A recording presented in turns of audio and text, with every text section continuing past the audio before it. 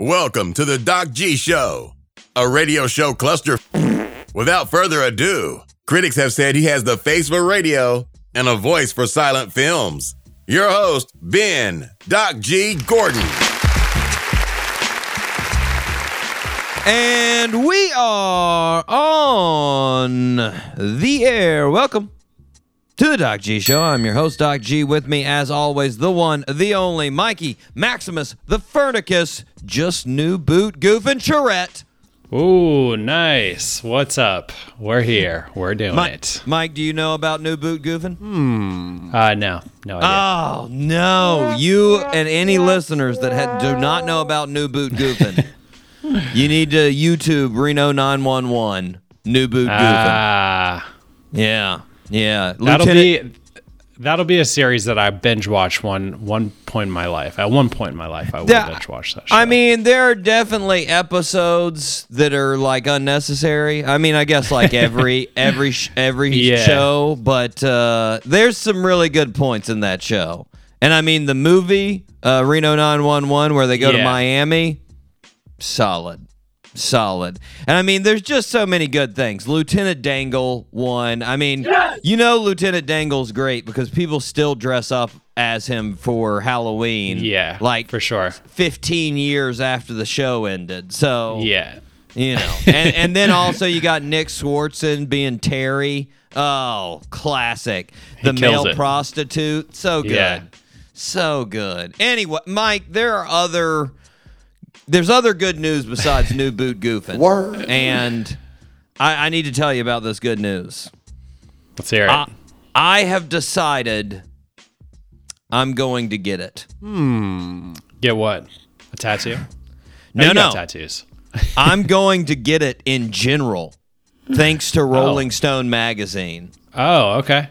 Yeah. Okay. Yeah, this I is see what you they mean. told me via Instagram over the weekend. If I want something, I should go get it. Yeah, you just got to go out and get it. I got to go back. And now they had a post to let me know to go get it. They had a post with Dua Lipa. Dua Lipa was out there performing in 2016 in the first video in a place that had a capacity of 280 people, right? And she's singing, and there's a couple people in the crowd looking at her, and then everybody else is doing their thing. And then they had a video of her this year performing to a sold-out crowd in Madison Square Garden of 20,000 people. Wow. Yeah. And they captured these videos. If you want something, go and get it. Yeah. They got it. Now, Mike, I spent hours deciphering their deep underlying message, and I'm going to try to explain it to you. Please do. Here's what they were saying. Dua Lipa wanted to perform in front of 20,000 people, so she went out and started performing to virtually no one, and in a matter of 6 years, she was performing to those 20,000 people. That's right. That's the message there. Yeah. Now, Mike, this post irked me. But I'm a cranky old man, so pretty much everything irks me. But this really irked me, and let me tell you why. First, this post is assuming that Dua Lipa is some shallow performer that just wants fans and fame. Like, that she's not an artist that really feels the deepest connection to expressing herself through music. That she's actually a vapid, two-dimensional fame leech. That's what she is. Yeah. Like, come on, Rolling Stone. What's that all about? I mean, I hope she isn't. She could be. I don't know. I don't talk to her on a daily basis, so I don't know. But We don't know. the second thing that really irked me, Mike, was that this post made it look like Dua Lipa was sitting around one day in 2016 and was like, you know what? I'd really like to be a singer. Yes! And you know what? I'm going to go book some shows. And she was like, beep, boop, boop, beep, boop, boop. Hey, can I play at your bar? Cool. Click. And then boom, 6 years later, she was in Madison Square Garden. You know? So true. You know? And I hate to tell you, Mike, they skipped some steps. Yeah, they did. They skipped a few. They skipped some steps. I mean, what the post fails to mention is that before 2016, before that video, she had already been a successful model. That's a fact. She was a successful model that before that concert footage, she was in Vogue, InStyle, and Elle magazine. On top of that, before that 2016 footage, she was already signed to Warner Brother Records, the second biggest record label in the world. So true. And then when she started releasing music, she was working with pretty much the most famous writers and producers to make her songs. Yeah. So she was already getting it. What I'm saying, Mike, kind of is critical steps. Critical steps they left out. May I dare say essential steps to getting to that process. I would say that very essential, yeah. For sure. I feel like their post as if Michelangelo was still alive and creating art today. They'd have a video of him like sitting at home flipping a paintbrush, and then another video of him finishing the Sistine Chapel with the caption, "If you want to paint the Pope's ceiling, go do it." Like, what? You left some steps. There were a couple of steps in there. And don't misunderstand my analogy, listeners. I'm not saying Dua Lipa and Michelangelo's art are anywhere comparable. Nope. I'm just saying those are two equally unachievable tasks by the average Instagram viewer. So I thought about it, Mike, after I was irked by this. And I've got a couple of suggestions for Rolling Stone, how they could make their post a little better, in my opinion. First, if they want a little bit more obtainable, seemingly more obtainable, I stress seemingly because this is just as unobtainable, but it would seem a little bit more obtainable to the average viewer. How about Post Malone?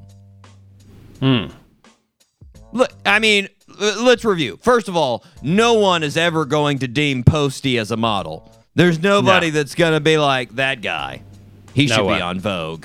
No. Second, he achieved his first single, White Iverson, as an independent artist. There was no big label.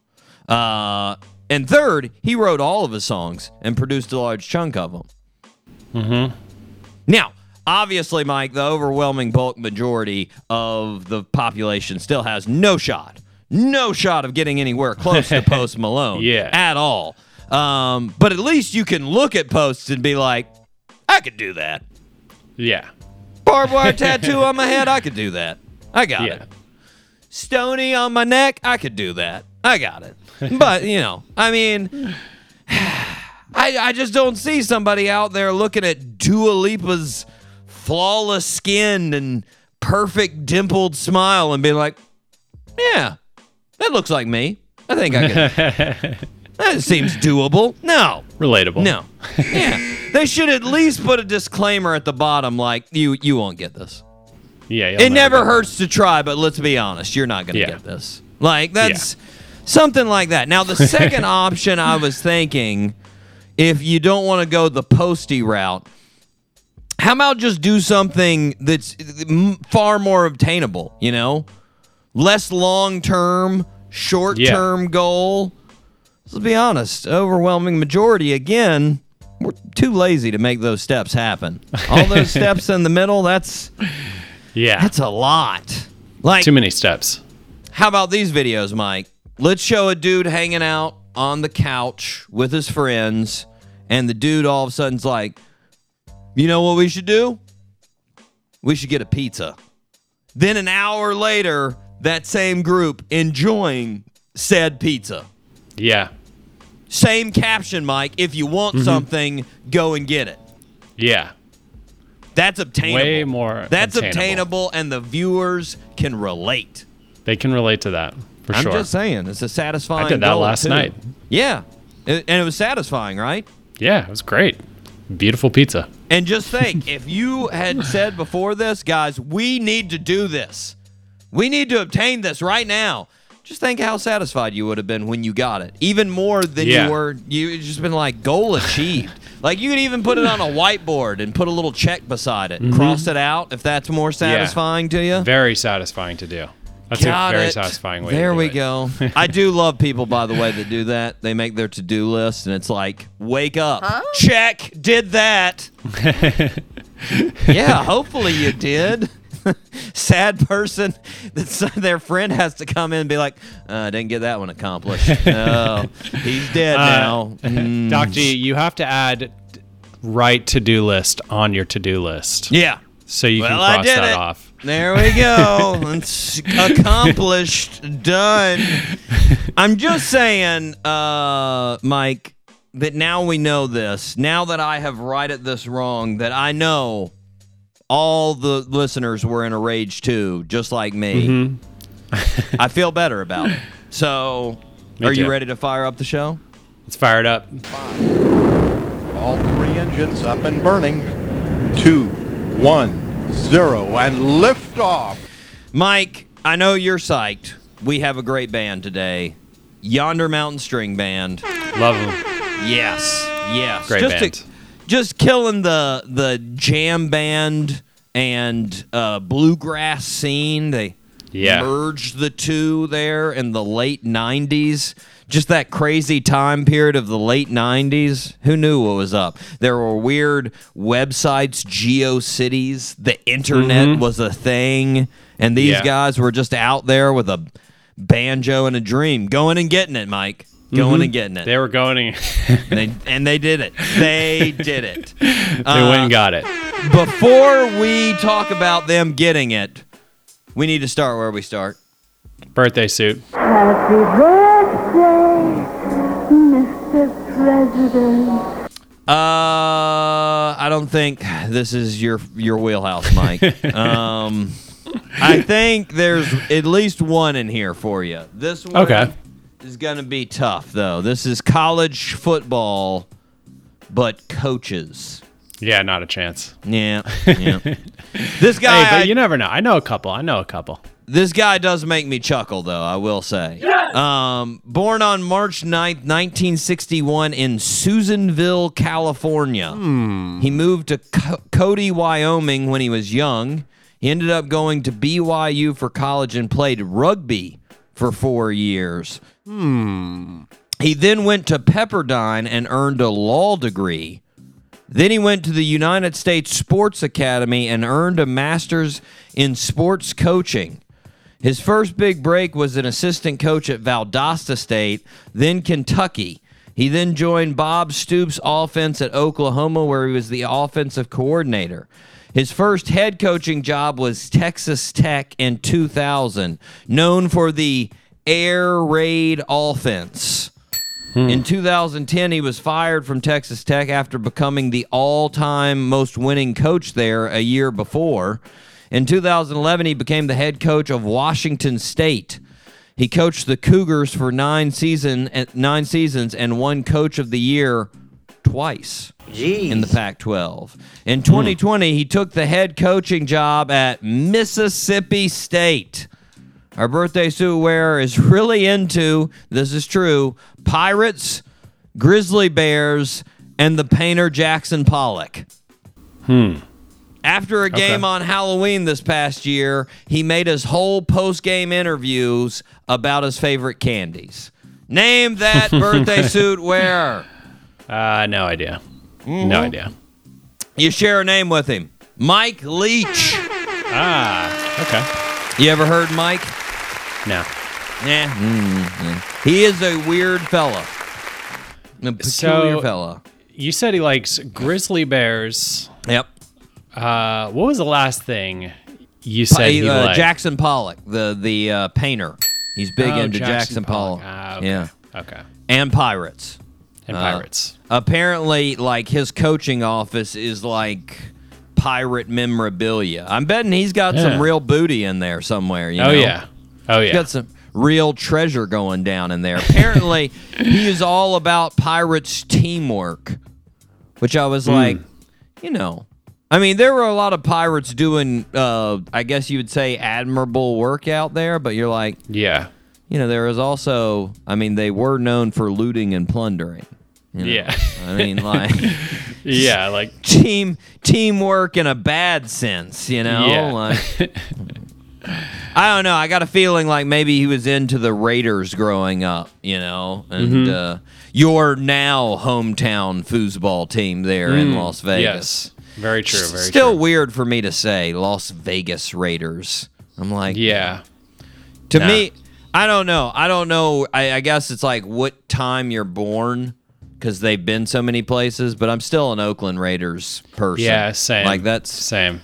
who you are. Like when they went to Los Angeles, it was like, oh, that's sort of weird. That's a fact. That's not really. That's Oakland Raiders. They're a Bay team. They're a crappy, misty, 49-degree Bay team. They're not sunny. The Rams fit Los Angeles more, even though I'm not a Yeah. huge fan of the Rams either. But Yeah. You It's a know. better color palette for that city. exactly, exactly. And then we all know that's what football's about: getting the right Yeah. color pattern. You know, Yeah. making sure you got those colors matching your Yeah. environment. If not, what are you even playing for? It doesn't make sense. Yeah. No, not at all. You do, if you get a chance, after you new boot goof, go look at Mike Leach post-game interview Candy. He just goes off talking about his favorite candies, and he's like, hey, candy corn, what's that all about? I don't like that. Here's I'm what... gonna write Here's this what. down. Yeah, it's good stuff. He's definitely a nut bar, you know? So let's see. He's turning 61. 61, Mike Leach. Not bad. Not bad. Also, I found it crazy because, you know, I mean, he never played football. He played rugby, never played football. How does that work? How are you a football coach? You don't play football. Well, I mean, I guess if you get enough degrees, the dude had a law degree. I guess True. he debated his way into a job. Don't worry about it. I should be here.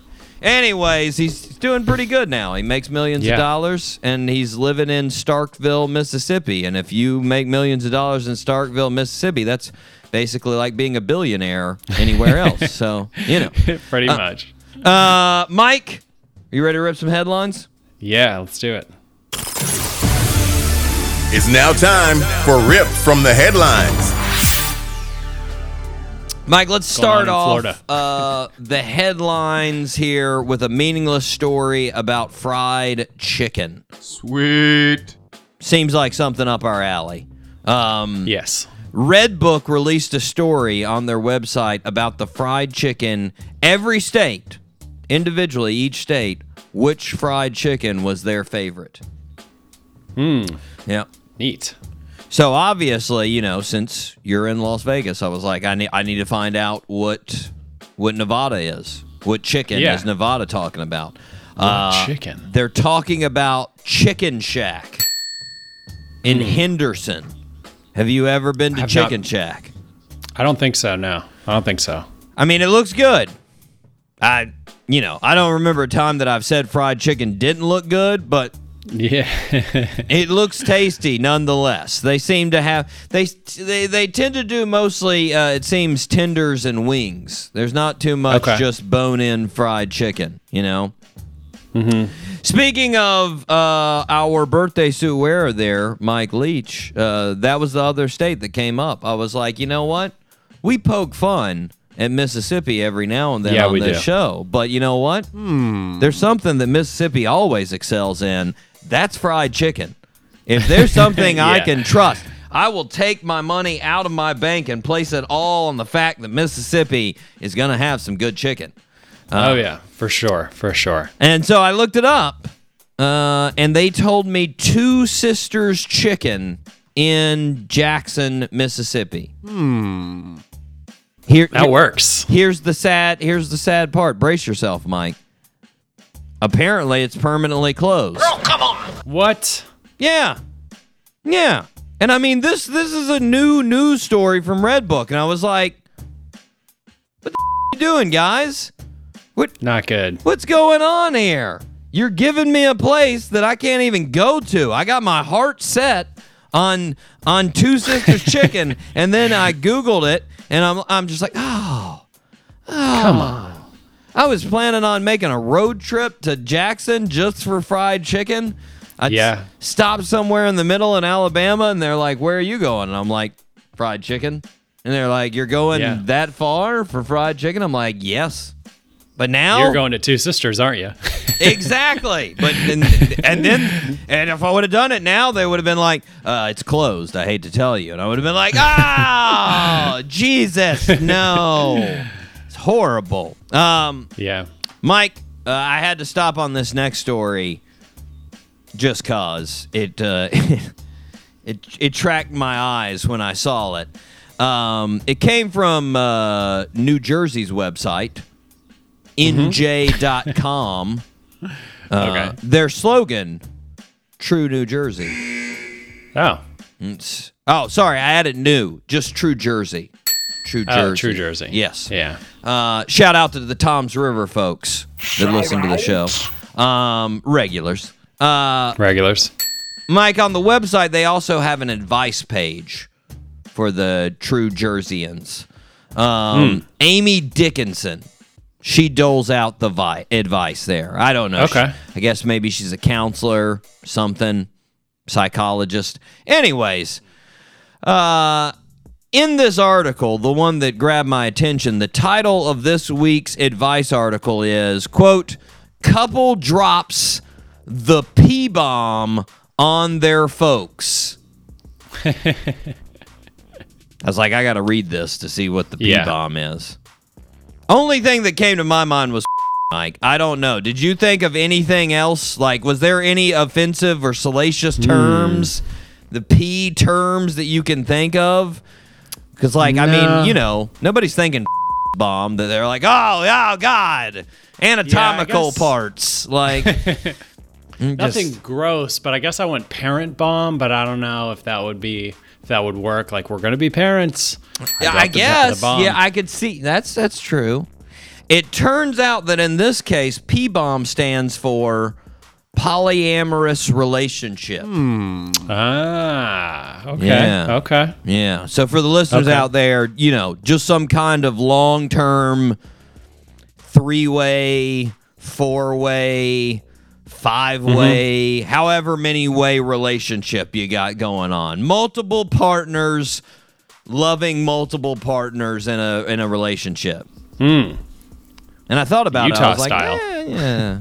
I don't know if that's really a P-bomb, you know? Nope. But as I was sitting there thinking about it, the polyamorous relationship, I did really start laughing, thinking about some like dude telling his old conservative parents that he's in a polyamorous relationship.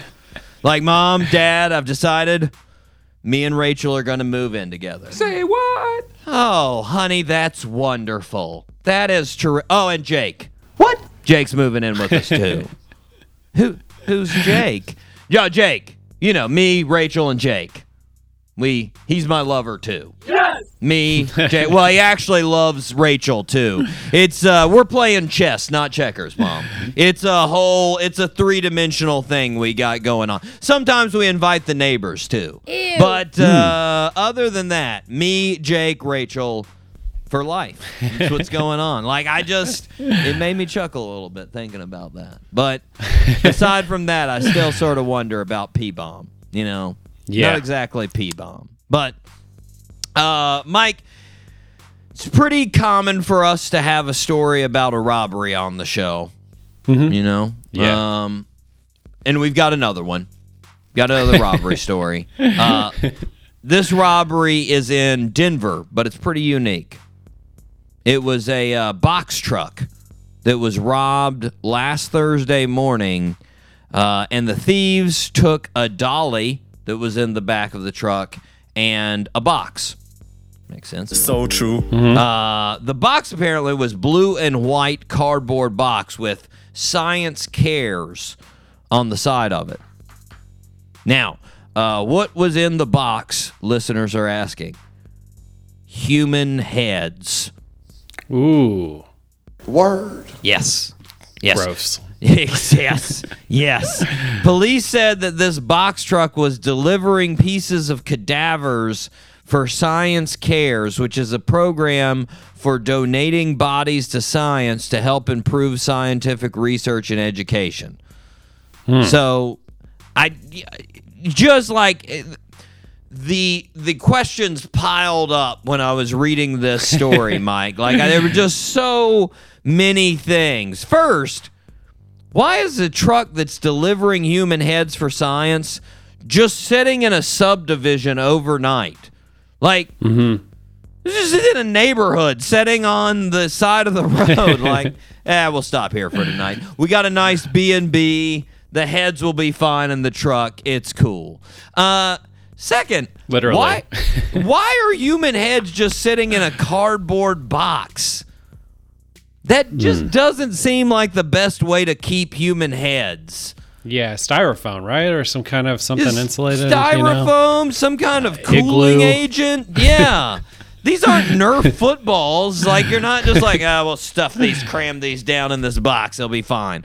Like, third, did the robbers actually know this was a box full of heads? Or were they just stealing whatever was in the truck, you know? Most likely.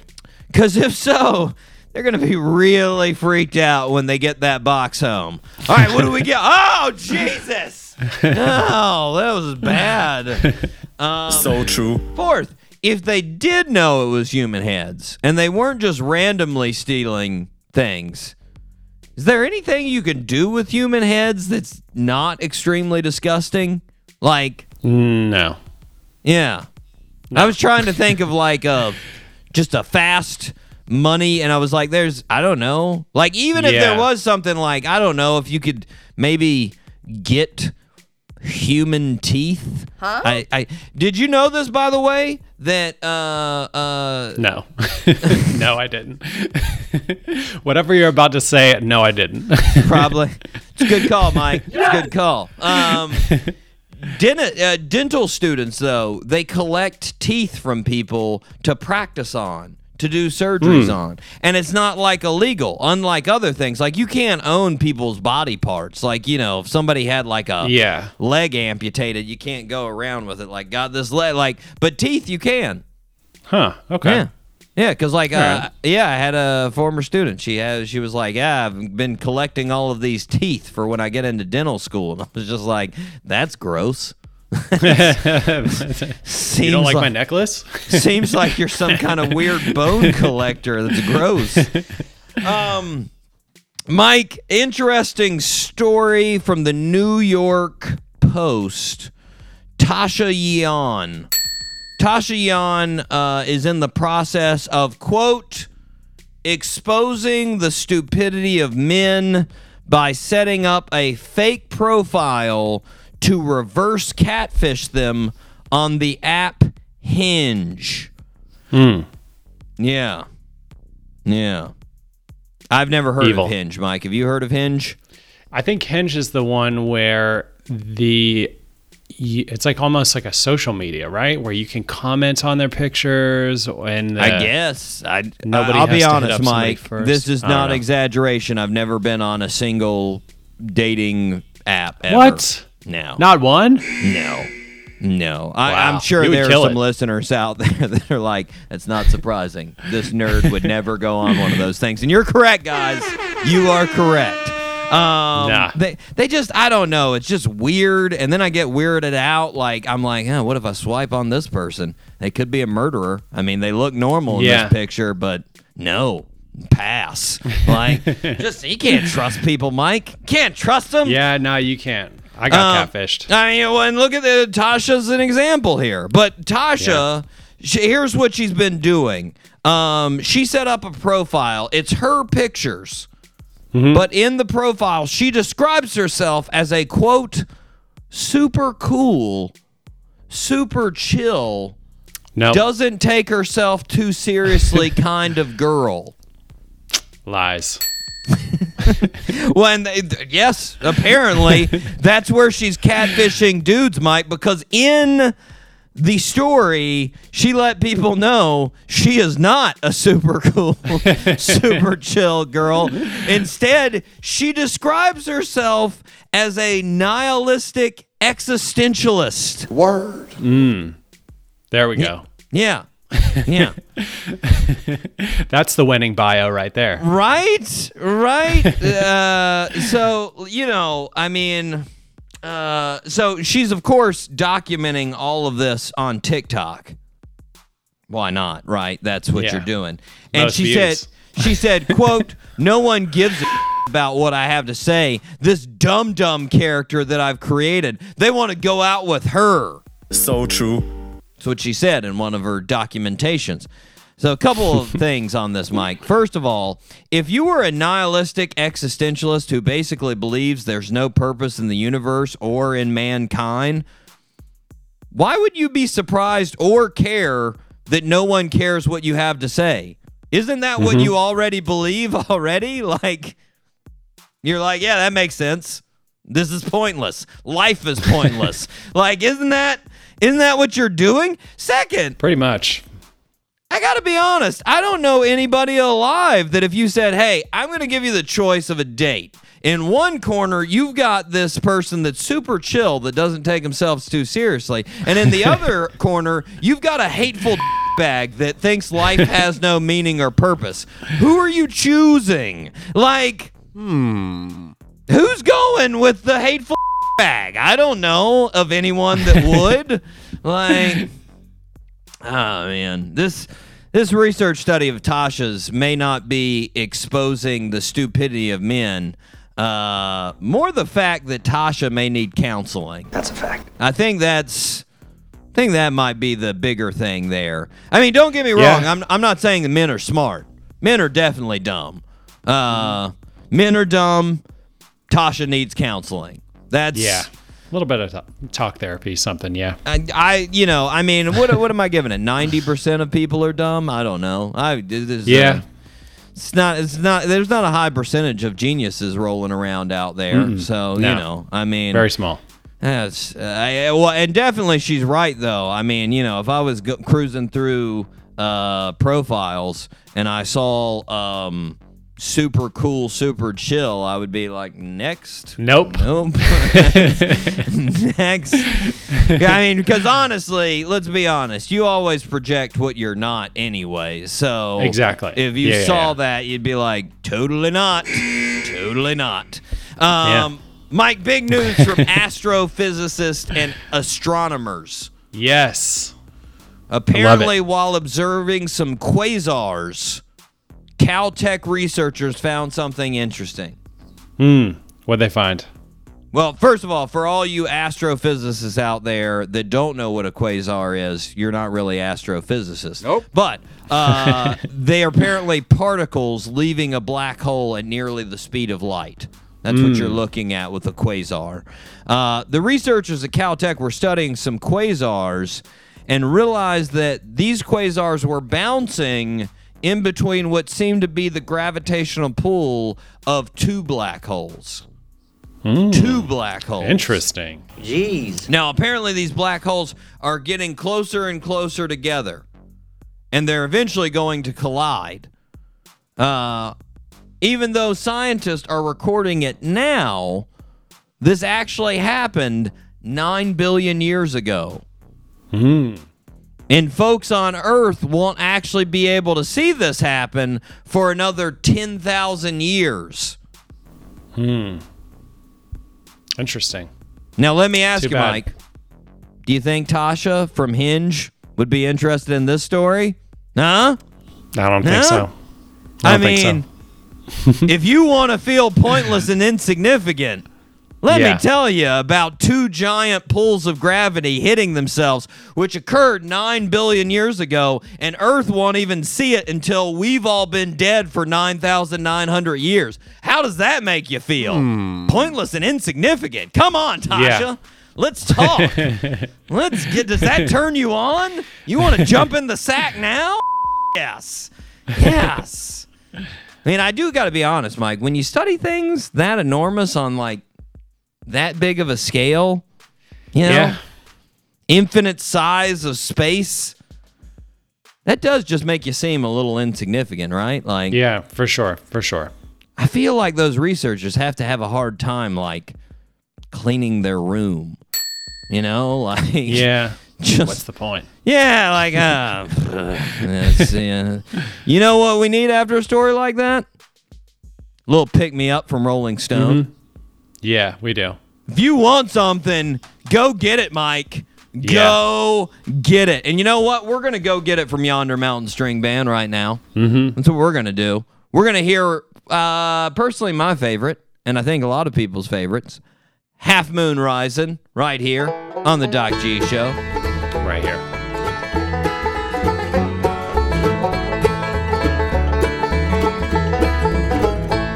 There's a house somewhere, I know, where the fires burn all night long.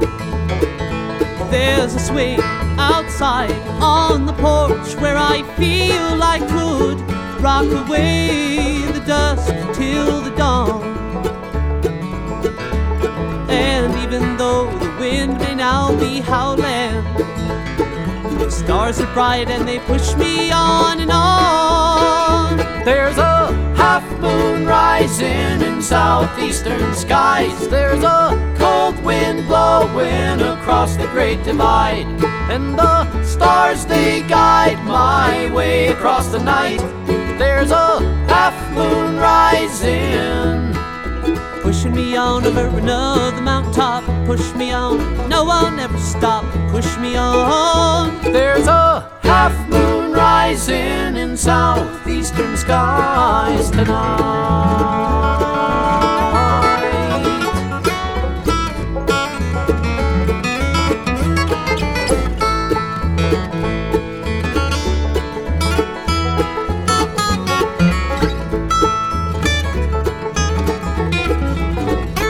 Now the shoes on my feet, the soles are broken down, and my coat is tattered and worn, and the hunger in my belly and the fever in my head will vanish at my first glimpse of home. And even though the rain may now be falling, passion is deep, it pushes me on. There's a half moon rising in southeastern skies. There's a cold wind blowing across the Great Divide, and the stars they guide my way across the night. There's a half moon rising, pushing me on over another mountaintop. Push me on, no, I'll never stop. Push me on. There's a half moon rising in southeastern skies tonight.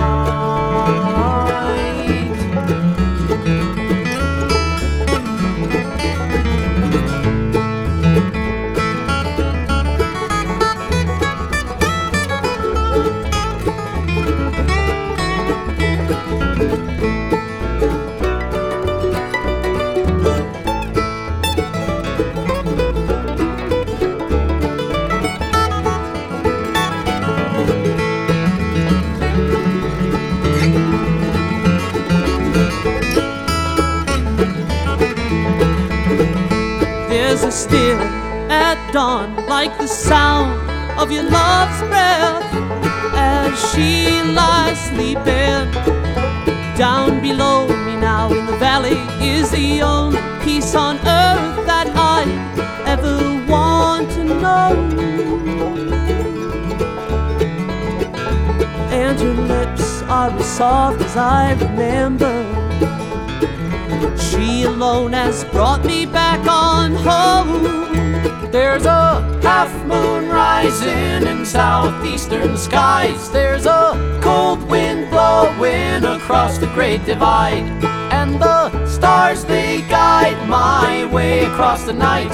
There's a half moon rising, pushing me on over another mountaintop. Push me on, no, I'll never stop. Push me on. There's a half moon rising in southeastern skies tonight.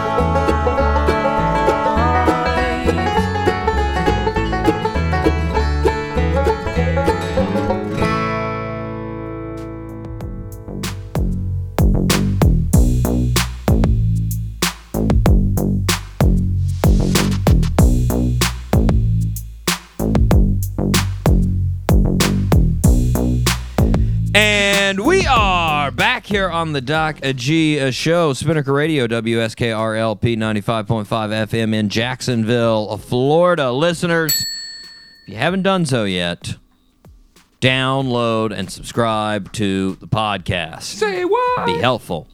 Be helpful in making me and Mike feeling like we're doing a worthwhile deed for society. Yes. Like we're going and getting it. You know what?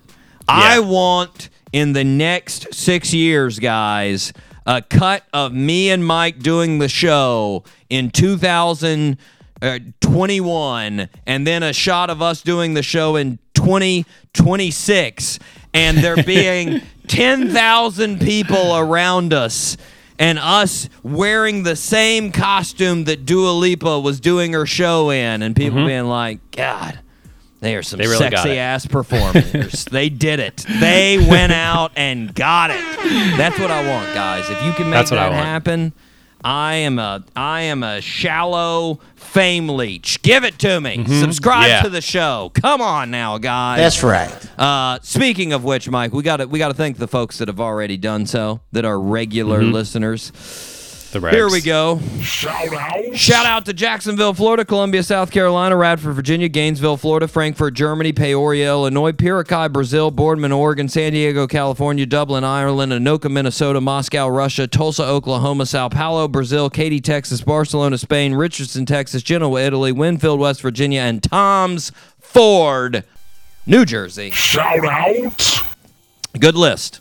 Good list, those guys. That is a good list. Regulars, you know? I mean, there's just some folks. Did I mention? I think I left them off the... Oh, my God, I'm sorry. I am sorry to Ashburn, Virginia, the most regular of regulars. Yeah, they are. I don't know how I left it off the list. I'm sorry, Ashburn, but you are definitely at the top, right up there with Jacksonville, Columbia, South Carolina, and Gainesville, and Radford. You are in the top list, Ashburn. I am sorry. Jeez. And, just a atrocious mistake by myself. I apologize. Okay, Mike, here we go. Here's some weirdo semi-regulars that are working to get on that regular list. Here we go. Shout out to Tomball, Texas, Portland, Oregon, Seoul, Korea, Aliso Viejo, California, Baltimore, Maryland, Brandon, Mississippi, Munich, Germany, McLean, Virginia, Boulder, Colorado, Coralville, Iowa, Detroit, Michigan, Charlotte, North Carolina, Atlanta, Georgia, Evanston, Illinois, Bellevue, Florida, Boston, Massachusetts, El Paso, Texas, Garden City, New York, and Norwich, Connecticut. Yes. Semi-regulars. Shout out. Semi-regulars there. Brandon, Mississippi. That's right. Not sure where Brandon is, you know? No idea. They're doing it, though. Boulder, Colorado, they were getting a jump already, even though we didn't have Yonder Mountain on. They were like, we're getting in there. We know they're coming. Maybe they'll give us some new tidbits before they actually go on the show. No, guys. No. Nope. No. Mike, I got to pull out the miscellaneous file real quick here. We need to talk about social media for a second. Yes. Okay. Specifically Snapchat. Snapchat. Yeah. It's been a while. I feel like Snapchat is different than other social media. Do you? Yeah, I mean, they got the location thing, which is kind of interesting. You can pull up a map and you can see where all your friends are. Yeah. Now, I haven't been on there in a while, though. I'll say a Snapchat story, no different than other social media.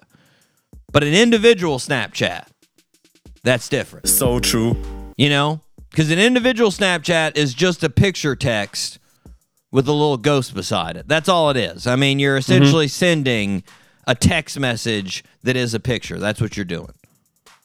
Or even if you're just doing the text, mode of Snapchat, that's what you're doing, right? That's a fact. So I feel like if someone sends you an individual Snapchat that is meant for you, even if they send it out to multiple people, they were thinking, hey, you know who'd like this? Mike would like this. I'm going to send Mike this. Right. with that in mind, I think if they were thinking of you like that, it deserves acknowledgement, you know? It deserves you as the receiver to be like, hey, I saw that, and here's my response to what you were thinking about me, you know? Mm-hmm. Like, let's say I have a friend in Mississippi, and they send me a picture of two sisters closed, and they're like, sad emoji. And I'll be like, I know, right? That would be my response. Something like that. You know? Yeah. So true. I can't stand, Mike, when a person sends an individual Snapchat and they don't respond, or they don't respond to my response. Either one, I can't stand it. Really? Yes. I feel like you're abusing this social media if you do that. You don't know how this social media works. Yeah. You should have it taken away. That's what I feel. Mm-hmm. You're not doing it right, because what you're doing is, I want attention from you. If that's the case, go on Instagram, go on TikTok, go on Facebook, go on whatever, and post your all right? Don't send it to me like it's an individualized message and then don't care about my response. I see what you mean. Yeah. Yes. I see what you mean. Yes. So, yeah, Mike, I'm going to run something past you. Okay. I'm going to start a list of people that habitually do this to me. And the next time they send me an individual Snapchat, I'm going to respond, go your face. Do you think that's too aggressive? Too aggressive? GFYF or like a whole go your face go sentence? Face. Just a whole, and it'll just be me. Just looking at it, just angry, Yeah. What do you think? Too aggressive? I mean, a little bit, but you know, it's Snapchat, it's social media. Who cares? Like, hey, there you go. I like Thank you for your snap. All right. You heard it, listeners. If you are on Snapchat and you send me one of those, that's what you're getting. That's what's coming your way. Just so you know. Note to self: I talked it over with a friend, and Mike agreed. So there you go. Yeah. He also told me it was okay to rob a bank. So I'm going to do that as well. What? Mike, it's time for the quote of the week. Sweet. Quote of the week. Quote of the week. It's back, man. It's back, and it's a regular. It's a regular. Now, I felt because of the Rolling Stone post, we needed some quotes about achievement. Mm-hmm. About going out and getting it. That's right. You know? Now, I'm not going to lie, Mike. I didn't make it easy for you. I think all three quotes, as the kids say, they totally slap. All of them. I don't know. Do kids still say that? I don't know. Totally slap? I don't hang out with kids. Yeah, that's good. I don't know any kids. It's probably good. We don't want Mike to be arrested next week on the show. Mike's not co-hosting anymore. He's a pedophile. Wah. Then be a downer. Yeah. Insert whatever saying the kids say here, Mike. I'm starting out with a total banger. Word. Whizzer from Whizzeltown. I just made that one up. Huh? All right. I wrote it down. I didn't just make it up. It's down here. This one comes from the Dalai Lama. The Dalai Lama. Quote, love the Dalai Lama. He's a nice guy. Did you ever see where he got interviewed by John Oliver? It's a good interview. No. No, I haven't seen that. It's good. Anyways, here's this quote. People take different roads seeking fulfillment and happiness. Just because they're not on your road doesn't mean they've gotten lost. Mm-hmm. Yeah. All right, Mike? I agree. All I like that. It's got levels. It's got multiple levels there. I mean, he's analogy of roads. He's got happiness. He's got directions. It's nice.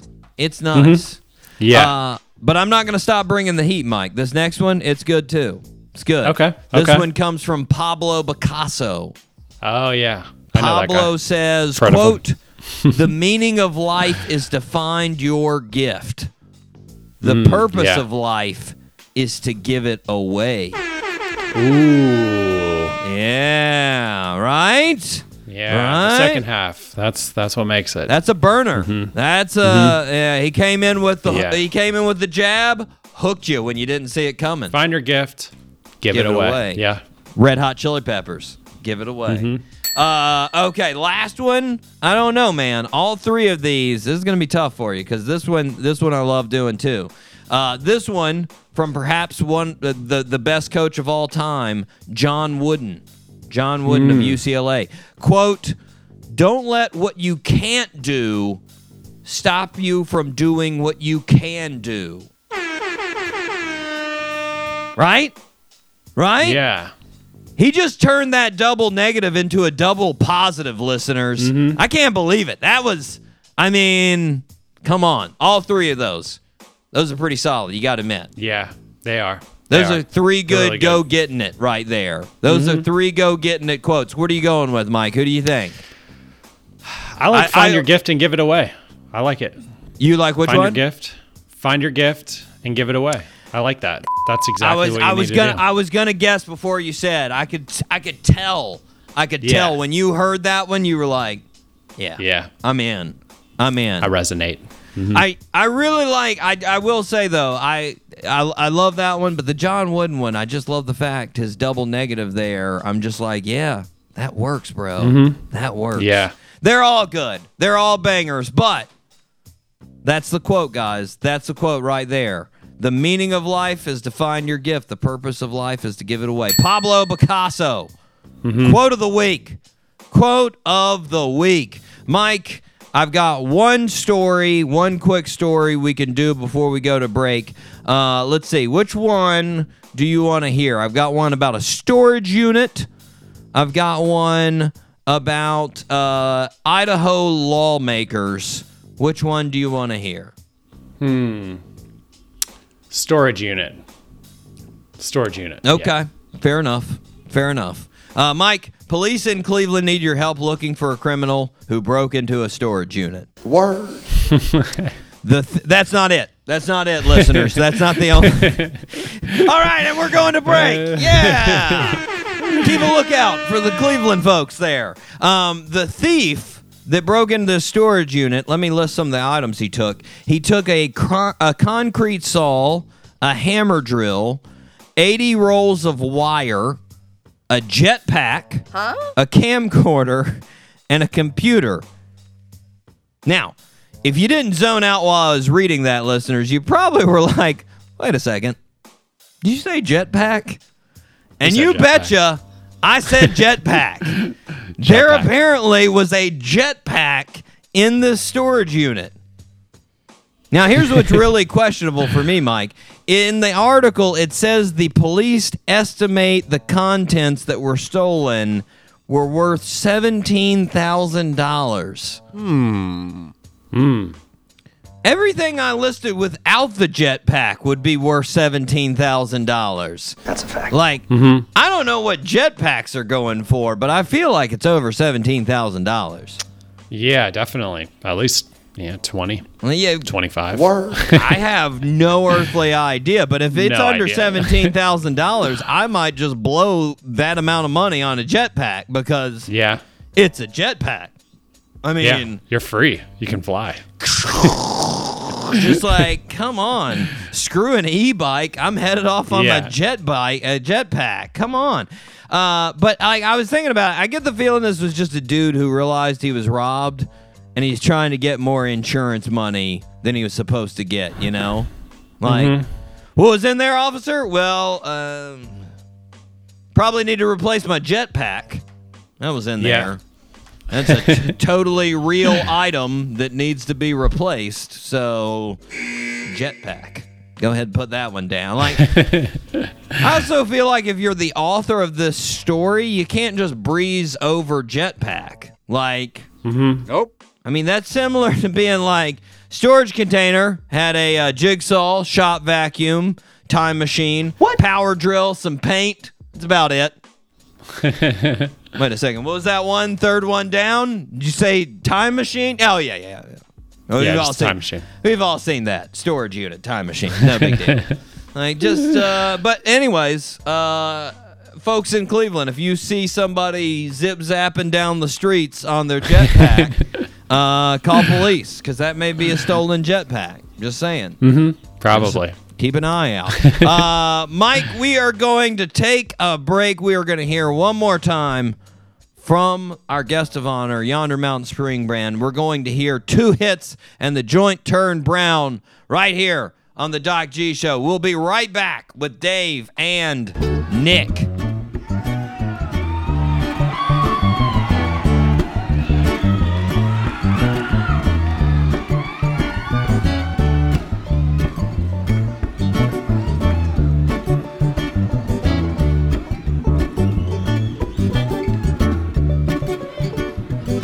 Oh, Dave Johnston wants 1, 2 hits, 1, 2. Adam picking the thing he wants, not just 1. He wants 1, 2. Ben, well, he always wants the 1, 2, 3, 4, 5, 6, 7, 8, 9, 10. Me, I could go for 1 or 2 or somewhere in between 30 hits. Now Bob Marley and his reggae band, 2 hits and the joint turned brown. Playing a reggae music all over the land. 2 hits and the joint turned brown. Oh, sweet mama. 2 hits and the joint turned brown. Oh, pretty baby.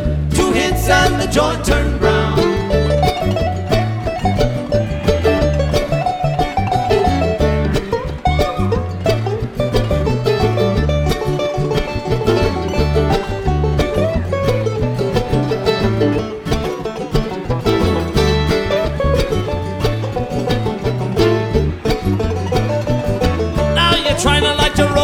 Driving down the street, 2 hits and the joint turned brown, but it's too small to smoke, too big to eat.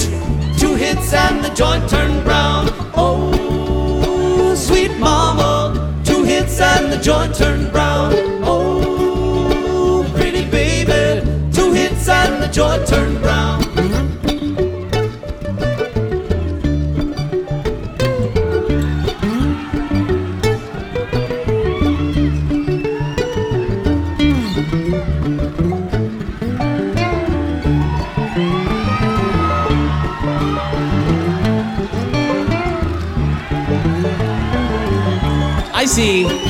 I see how it's gonna be. Not just Chuck A, but Chuck B. See what it do to our mind in this like with the door, but it's a little bit bang, so a little bit bang bang. Oh wait, it must be High Country Stella Brand, Stella Skunk is skunk in the munk in the funk in the munk in the shake, shake it, shake it, shake it, the dank, pop the dank, shake the dank, slug the smoke, the dank.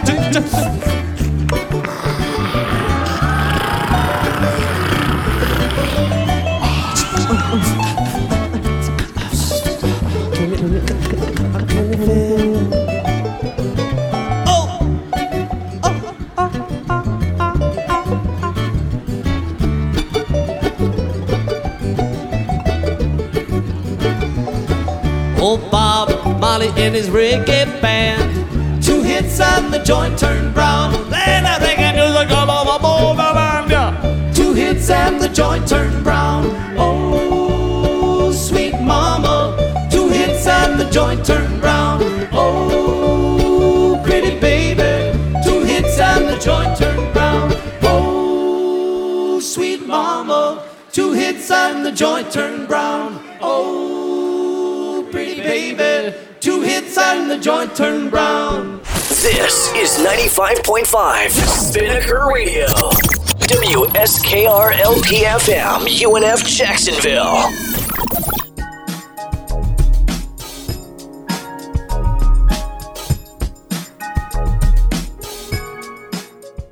Welcome back to the show, everybody. The fantastic group Yonder Mountain String Band, who have had 13 albums over the past 2 decades, and the newest was just released a little over a week ago. We have none other than Nick Piccinini and Dave Johnson. Gentlemen, welcome to the show. Hey, how are you? Doing good, doing good. I really appreciate you guys taking the time to come on the show. I've been building it up a little bit with my with my co-host, I told him how off the air. I told him how I came across your band, and I wanted to tell you guys the story real quick. It's a little bit of a story, but I in undergrad I worked at a gym, and there was this girl that came in all the time, and we called her Pixie. She's just this little happy girl that always ran around, and obviously I'm a guy that has no game. Nope. And so every day my coworkers would be like, Ben, you need to go talk to her. And I was like, I can't talk to her. I can't do it. They're like, you got to do it. And I was like, I can't. Girl, come on. And so one day I was talking to one of my friends, and I was like, oh, there goes Pixie. And they were like, oh, you mean Lizzie? And I was like, you know her? And they were like, yeah, that's Lizzie. And I was like, you got to give me the details. What's Lizzie like? What does she do? What can I know about Lizzie? And they're like, she likes like jam band music. She likes Widespread Panic, and she Dave Matthews Band.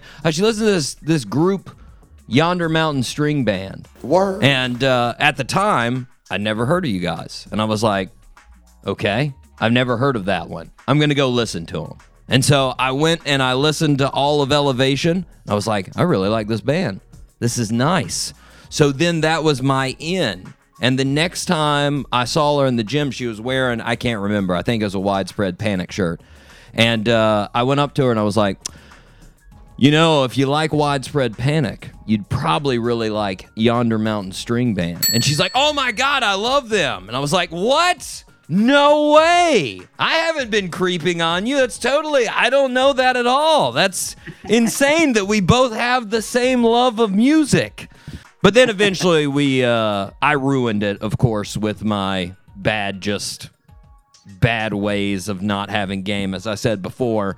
And I lost a lady friend, but I gained a band. That's a fact. And ever since, I've been a fan of Yonder Mountain String Band. So that's actually the roundabout way I heard about you guys, and it's been 16 years of great listening ever since. Oh, thank you so much. Yeah. Sorry. It's a story about me being awkward with ladies and still loving music, and I think that's the same way I am now. So nothing's really changed. I'm just gonna say, like, my game has been like, do you like Earl Scruggs? You know, that's it worked one time, and I married her. I was about to say that's a particular lady that's gonna respond to that question, and I'd say if you got that particular question, it's good that you found that particular lady. Well, speaking of that album in particular, Elevation, you know, that's 23 years ago now. That's 24 years ago now, almost. It's been a long time, obviously, and Dave, you've been in this band for 24 years, give or take. It'll be 24 years, yeah, in the summer. Wow. Now, I mean, you know, being in this band now with the members you have with Nick in the band, it's a what you would say a 5-way marriage, I guess. When you started this band, did you see yourself making like a lifelong commitment, or was it just like, hey, we'll get together and jam? No, there was no way I could have predicted how successful and fun it would end up being. But I picked the banjo because I knew I would be playing it all my whole life. Yeah, I'm like, I'm terrible at this, so it's going to take me my whole life to get good at it, and that's perfect. So I heard you didn't come into banjo until you were 20 in college. That's right. That's right. Yeah, but once you came around to it, it sort of consumed you. Yeah, that's right. Before the banjo, I mean, was music a big part of your life? I like to listen to it a lot, you know, and I didn't really know what bluegrass was until I was like 20. Mm-hmm. And then I went to college, and there was this great radio station there called WEFT, and on Tuesdays they had like a bluegrass newgrass show. A guy named Josh Rosenstein put on, and once I heard that, I was like, good God, what is this? This is amazing. And then I went and got the Earl Scruggs Lester Flatt Columbia Recordings CD, and it was all over from there.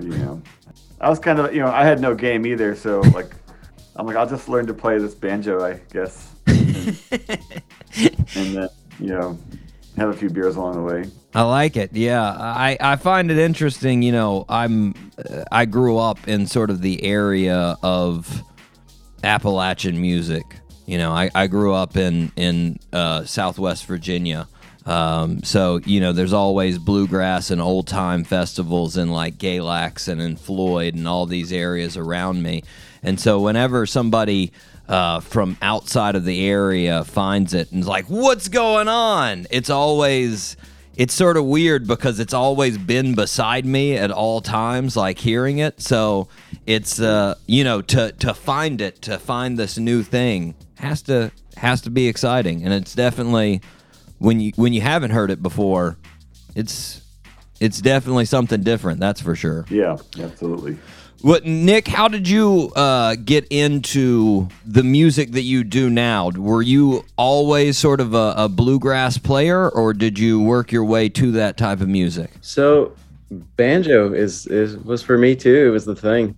My buddy, he was from Ohio.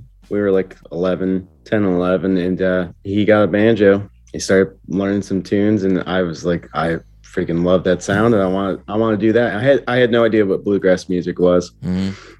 And so that was kind of the roundabout way. Like my parents got me a banjo for my 13th birthday, and we just happened to hear, like, I'd been playing for a couple months, and someone was like, you gotta go to a jam. There's a jam down at the fire hall. I'm like, what's a jam?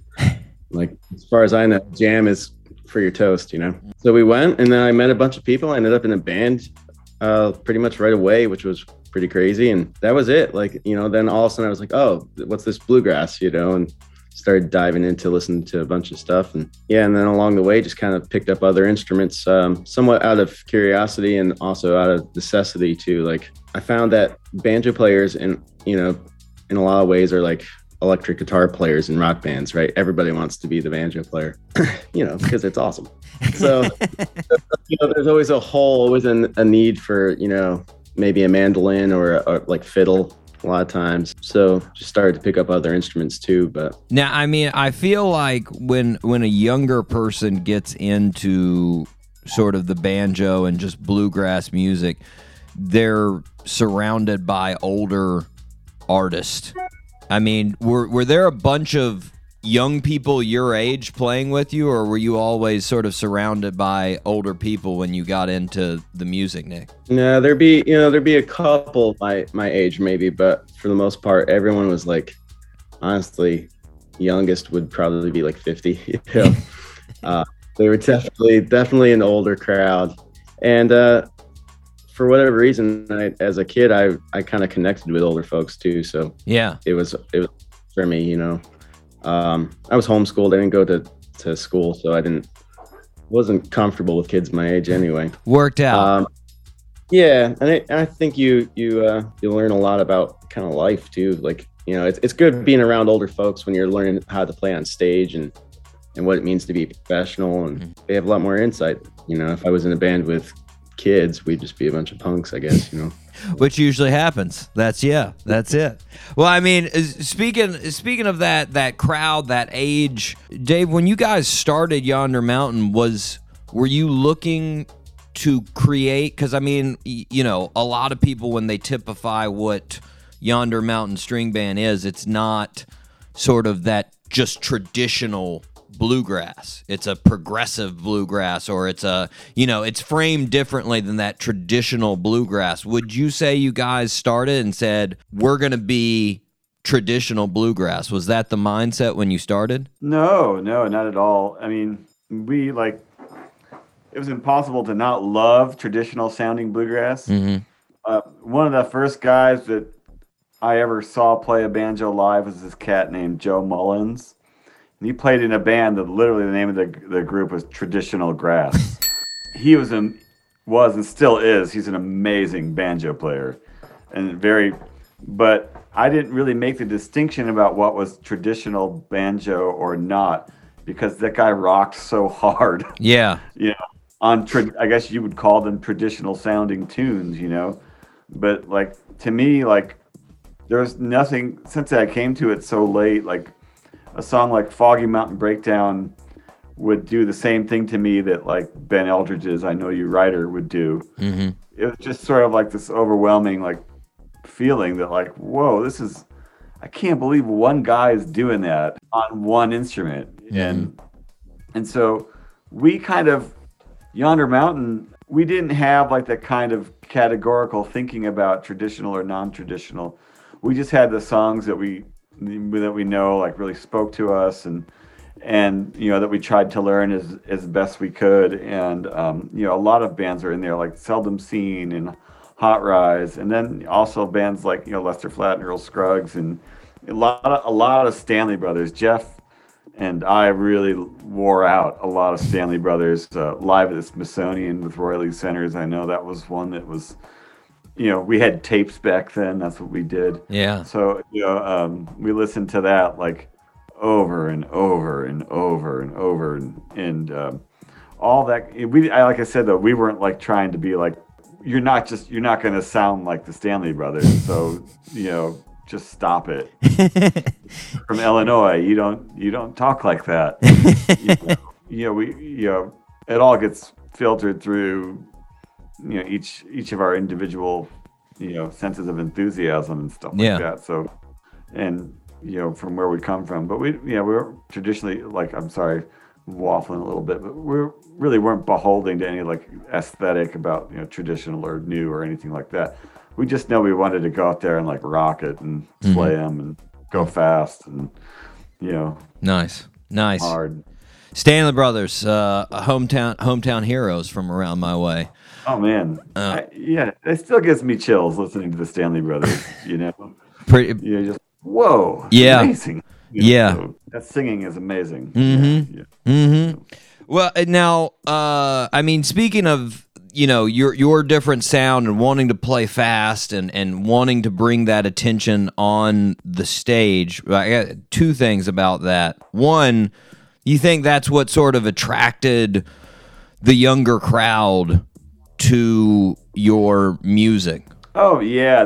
I mean, you know, that we prioritize energy over propriety and stuff like that, and was definitely a thing. And you know, like, honestly, there was a lot of kids our age, like when we started, like in their mid-20s or whatever, who were like, had probably never heard anything like this before, you know. And then like, Oh Brother, Where Art Thou comes out, and it's goofy, and you know, you get like a big national saturation with this type of music, and suddenly everyone's curious, you know. Yeah. Well, with that too, I've heard since Nick, you've came into the band, that's one of the things that you sort of reinvigorated the band with was your energy. Has it always been a priority of yours to, like you said, you learn from the older individuals as far as that stage presence? Has it always been a priority of yours to bring as much fire as possible on the stage? I honestly, it's weird, but I think that what happened was, what I learned from a lot of those older guys was how to play it cool and, like, you know, flow from one song to the next, how to dress. Like, there was a lot of that kind of stuff, you know, and how to talk on a mic even, which I hate doing, but like, I learned a lot of good stuff like that. But it wasn't the same as like what Yonder has. It wasn't, you know, that kind of like, where there's that like almost like physical like investment in the music, you know. And I think a lot of why I play the way I do and why it works, it seems to work, you know.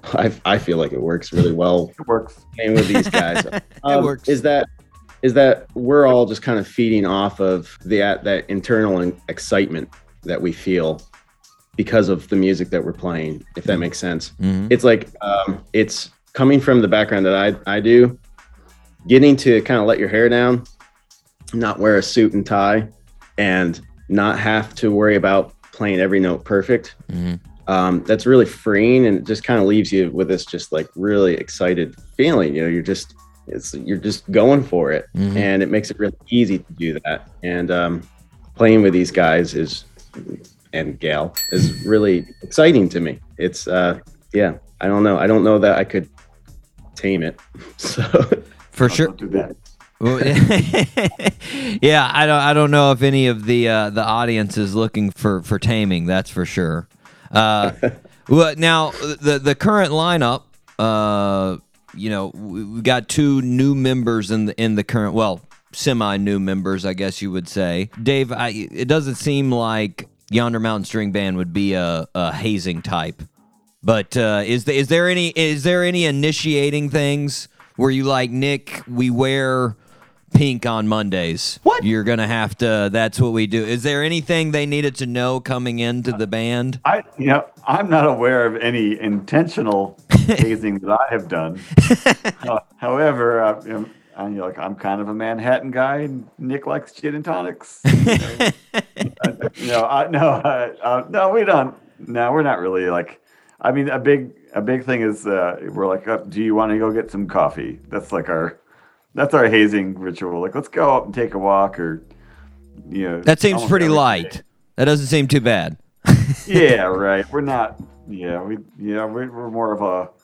Well, it's noon. You want to go find the coffee shop, and we'll walk over there, and maybe go take a little walk around, and just kind of visit and hang out. At least that's how I see it, Nick. But there's the only thing I can think of is the Mexican. Like, don't go to Mexican, because if you. Oh yes, Mexican food. If we invite you to Mexican lunch, that means you're probably getting canned. Oh no! I'm writing it. Dinner's safe. I'm writing it down. If I ever get initiated in the Yonder Mountain String Band, watch out for Mexican lunch. Oh no, no. Well, that's interesting, huh? That's well. Speaking of that, I guess this is Dave. You would know the best. I always ask this question. You guys had your start there in Nederland, Colorado. If I come out there and I call you up and I say I need a place to eat, it's a pretty small place. Where are you telling me to go? In Nederland? Yeah. Man, I don't even know anymore. I haven't been up there in a little while. Okay, you can expand to Boulder if you want. You can expand to the greater region if you want. All right. Okay. Well then, let me see. There's a really great place right down the street from our house called Nopalitos. I'm not saying Mexican to be funny. It's really good. And the margaritas are good, and they're inexpensive, and we like it because you can just kind of ride your bike there. Nice. That's a good spot. And then there's lots of good pho, Vietnamese noodle soup everywhere. Nice. There's a really good barbecue place up in Nederland. I can't remember the name of it though. And then there's a good pizza place up in Nederland too. Man. So there's lots of good food. Boulder has lots of food all of a sudden. So. Well, we've got a couple. We definitely get some listens from Boulder on the podcast. So shout out to all our Boulder listeners out there. We appreciate it. Shout out. Getting back to the band, I always have to get just in case, I travel to Boulder, I got to have a place that I got in my back pocket that I'm like, oh, you know what? Dave from Yonder Mountain String Band told me to eat here, so I've got to eat here. Just so people know I've got the in. I've got the, and then if it's bad, I can blame it on you, and you're not there to fail. I'll take the heat. Well, now, Nick, you jumped into the place of Jake, who replaced Jeff from the original lineup, and I know I had heard in some other interviews that Jake did feel some pressure filling Jeff's place. Have you ever felt any pressure? Since you've joined the band, have you felt, pressure to keep it original or to keep it the way they've had it or anything like that since you've been in the band? I think it would be pretty much impossible to not feel some pressure. Not that it's been necessarily put on me. I mean, that everyone else in the band has made it pretty clear that, like, hey, we want you to do you and just kind of be yourself. Don't worry about that. And the fans have even been really accepting, and I haven't felt any pushback there either. Like, I haven't been made to feel pressure, but I think that there's just that knowledge of, what they built with Jeff, and, and then after Jeff having Jake, who was just so super shreddy and just could play anything, and me coming in and not even really being super familiar with mandolin as an instrument. It was definitely not my best instrument. Yeah, it's kind of a big undertaking, but at the same time, it's like when you get asked to do something like that, and it's kind of like a dream gig for me, I'm just like, all right, you're gonna do it. Just suck it up. You're gonna lock yourself away with the mandolin and try to practice as much as you can, and just do the best I can. And yeah, I don't know. It's a weird thing, man. Like I go back and forth sometimes. Sometimes I get in my head a little bit about like, well, when I'm learning like a new Jeff tune, an old Jeff tune that the band wants me to do, and trying to do it justice. Mm-hmm. At the same time, kind of put maybe a little of my own spin on it. It's a fine line. Well, I was about to say on both of those fronts, do you think, in your opinion, over the last 2 years or so, that you've improved I'm guessing you feel like you've improved a great deal on the mandolin since you started? Yeah, I feel like I'm getting to the point where it's what I gravitate towards at home. Like I go and I grab the mandolin over anything else. It's there's an enjoyment there now because of just the familiarity with the instrument. Plus, everything got way better for me when I got a new mandolin in October. So finally found one that I really connected with and that was easy to play, had a great sound, and that made all the difference for me too. Just really being able to, it should be fun, right? Right. You want to be able to sit there and enjoy the instrument. So for sure. And then the other thing you were mentioning there, I know there's got to be a fine line between playing what the original is and putting your own spin on it.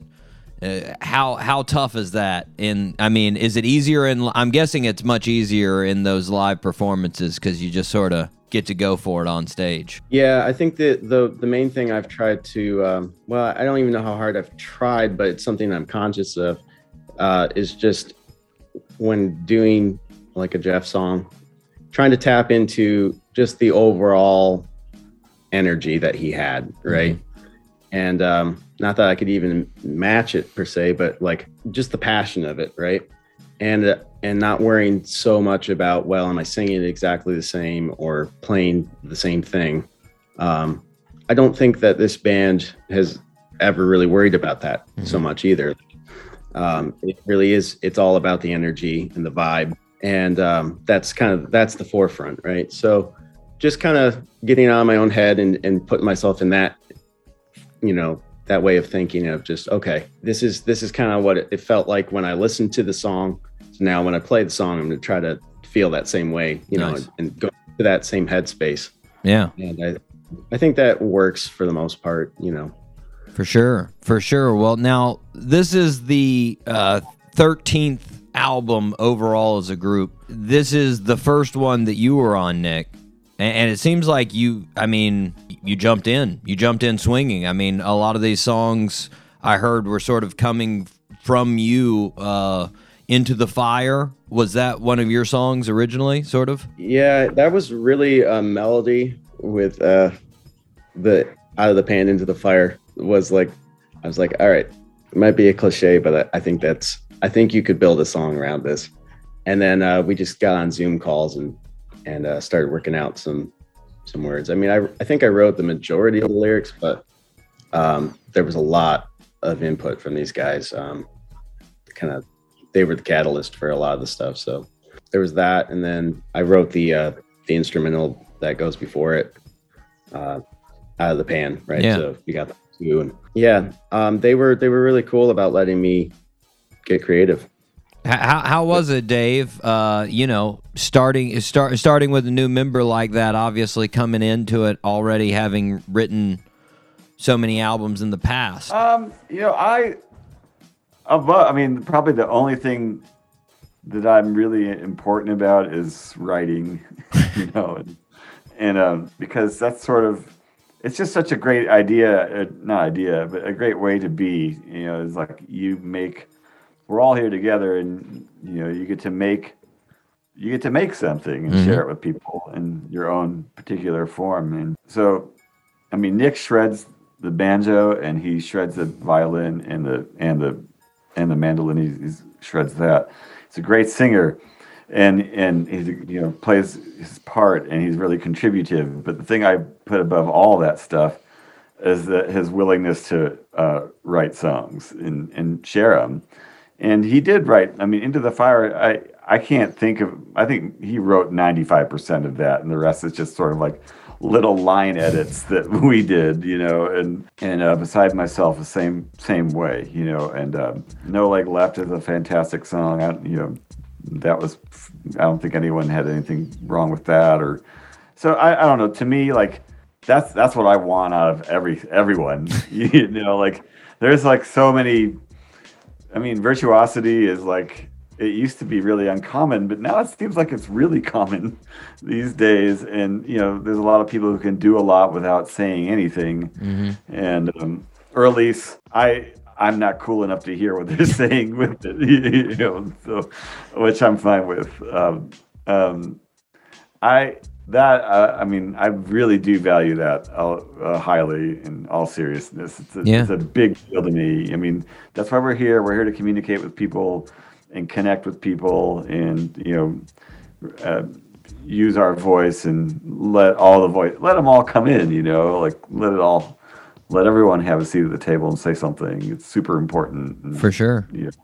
For sure. Well, Nick, you mentioned earlier sort of a dream job for you to come into this band. Were you nervous about showing? I mean, if I was coming into a dream job and I had these people in front of me that I was so excited about, and then I have this song, I'm like, oh crap, this might not be good enough. Were you thinking in your head like this? They're gonna think this is stupid. Oh, totally. I mean, I still do. Every time I bring a song, I'm like, they're gonna. Yeah. Okay. I can almost hear like Adam. I can hear like commentary already when I'm writing something. But at the same time, I'm like, I don't know. Sometimes like you write lyrics for like placeholders too, So I'm like, yeah, this is probably going to get changed, but I don't know. I think that the heart of the song is good, so I'm just going to put it out there. But it's nerve wracking. Yeah, it really is. These guys are good writers, and it's scary sometimes. Well, now when they jumped on Into the Fire, and I mean right now Into the Fire is really the one that's jumping ahead, and as far as streams and whatnot. When they accepted it and they got really excited about the song, were you like, oh my god, that just happened? Were they excited about my song? I think if they like any part of any of my songs, I'm like, really? As a longtime member, what Nick is describing happens to me too. Yeah, I'm like, is this really too weird? I'm going to show it to him anyway. Pretty weird. I think that's a common thing that I've heard from so many just artists in general, is regardless of how long you've worked with somebody, you still have this idea of like, oh no, this is good enough? Is this just weird? Is this out there that they're going to be like, what the you showing me right now? So I mean, I think it's a fairly common thing. It was, speaking of the new album, and going back over the catalog there, one of the most popular songs you have, especially on Spotify, is one of the covers there, Dancing in the Moonlight. I was wondering, because I've heard you do a lot, especially in concert, like No Rain. And how do you choose what you guys do as far as covers? There's no criteria. It's just whatever the band likes. It's sort of, it's like let's try that. We'll try it a couple times. And, something. I mean, not all of them stick, obviously, but but Dancing in the Moonlight is just, I don't know, it's just kind of a silly song and goofy and lighthearted, and they don't fuss, they don't fight, so people like that. A great 70s one-hit wonder. It's one of my favorites. I think the only 70s one-hit wonder that I put above it is Brandy. That's the one hit wonder I put above old King Harvest there with Yeah, right. But I mean, when you made that song, did you think like, oh, this will get 10 million streams on Spotify? Like, oh God, no. just a fun thing, right? I, for one, I'm like, really? We're gonna do Dancing in the Moonlight, huh? Okay. We're getting on that jazz elevator. Let's do it. Yeah. It doesn't offend you though, right? Like, I mean, because I know some artists that it's just like, that's not that wasn't meant to be. That's not our own stuff. Oh no! Like I said earlier, like bring in all the stuff. Let's include as much stuff as possible. And Dancing in the Moonlight, it works. People love it. And it's, what do you mean? There's like a bluegrass band that plays Dancing in the Moonlight, and we're like, ha, gotcha. Looking Glass. That's who I was thinking of. Brandy by Looking Glass. That's all right. I'll look it up. If you're thinking about on any new albums, you're like, let's throw in a 70s one-hit wonder cover. That's it. Go for it. I'll be the first to stream it. I'll be the first one to stream it. Like right now, I've been angling for some Blondie. Like her bands were great. Oh yeah, I could definitely go for some Blondie. No one's touching Blondie, and you're like, this is such good music. Oh man, yeah. Well, it's funny. I was talking to an artist. I was talking to a group 2 weeks ago. They're Stone Broken from the UK, and they're like a hard rock band. And their lead singer had been in an interview, and he's talking about how much he loved. He had a couple of these Miley Cyrus songs that he loved, and a couple people were giving him a little bit of crap for liking Miley Cyrus since they're this hard rock band. And he was like, a jam's a jam, man. It's a song's a good song, regardless. You can get around absolutely. it. And so, absolutely. You put it to bluegrass, you put it to, funk, you do whatever to it, it's still going to be a good song. Well, now, before I wanted to talk about the shows you've got coming up here in the month of March, because we got a lot of them in Florida. But before that, I did want to reach back real quick and ask you 2 questions, Dave, that I saw of the past, if you could enlighten us a little bit. These were, I mean, you've got to do some really wild things, some fun things over the, 20 years that you've been in the band. And these 2, just looking back through the years, these stuck out to me. I saw in one interview, and I don't know who it was because they put you in a general group there. They just said Yonder Mountain String Band. And so I don't know who was actually saying this. But apparently you guys were at a party in L.A., rap party in L.A., that you crashed a late night talk show host's party, and that's true.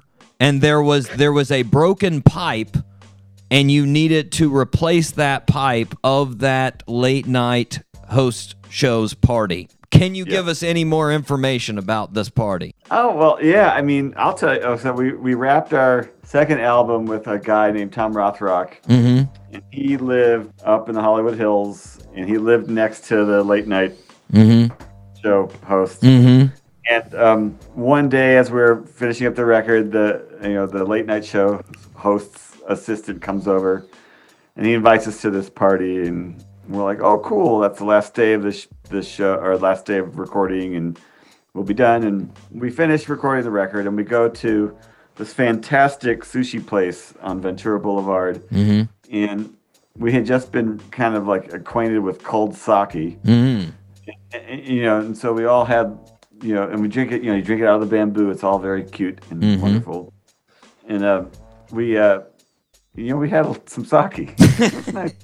And then we go to the late night show's party, and he comes up and he greets us. And we're looking over there, and I'm just gonna say, like, it's like The Man Show is inside. Remember that show? I remember that show. Was this guy maybe associated with that show at some point in time? Yeah. Okay. Yeah. Okay. And then and so they're all over there. We're like big fans of the whole thing anyway. Yeah. And so we're starting to get pretty nervous. And he comes up to us. He goes, "I'm gonna make you guys some margaritas." We're like, A+, sure. And he's like, here's this pipe.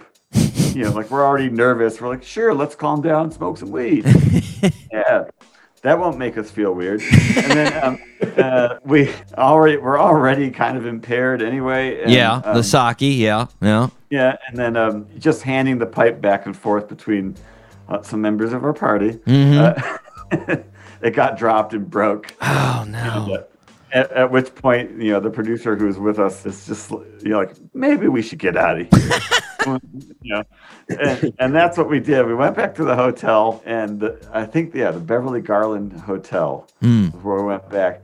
And then we proceeded to have this night that was just bonkers, off the chain, like people crawling up the walls, and like I passed out and hit my head on the desk, and then I think I threw up all sushi.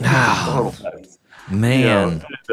Yeah, and it was definitely wild and crazy. Now, but it was a really fun night too. Now, do you know if that said talk show host, was he a fan of your music prior? No, he was not. He was just being a good host, just coming up to you. He was just being a good host. Yeah. And then you broke his pipe. And then we broke his pipe. Yeah. But you replaced got it. Another one. Yeah. But now that I think about it, I think I'm conflating the night of the Beverly Garland with that night. Now that I think about it. The next day after the Beverly Garland, we were supposed to play in San Diego, but the festival got canceled. And this one, when we broke the pipe, I remember I was cogent enough to go into the weed store and buy a pipe. Do it on the same. You replaced it the same night. We went and got one that morning. Oh, the morning afterward, before we left town. That's so courteous of you. That's so nice. I believe we had Mexican for lunch. You fired yourself. Oh no. It's horrible. Well, okay. I feel like I've got much better of a grip on the story now. That's nice. The other thing I wanted to ask you about that just seems like such a cool thing was you got to open for Barack Obama at the Democratic National Convention there back in 2008. Yeah. Now, this was before he became president, right? This is when he accepted the nomination. It was at Mile High Field in Denver. So. How was that experience? It was amazing. Yeah, I think Rihanna was there, at the snack table. Like, whoa, Rihanna. Now, I heard, was this... John Legend was there, and, Oprah Winfrey and Jesse Jackson. And then Yonder Mountain String Band. Yeah, and then Yonder Mountain String Band. We got to see Stevie Wonder sound check. Ooh. Yeah. He played Spain by Chick Corea. It was amazing. Man. I was warming up. Here's a funny story about that. I was warming up the banjo in the hallway from out of this really weird door. There comes a Secret Service agent. And he comes up to me. He's like, I'm going to need you to move because we can't hear our listening posts because your banjo's too loud. Sounds good. Let's... Yeah.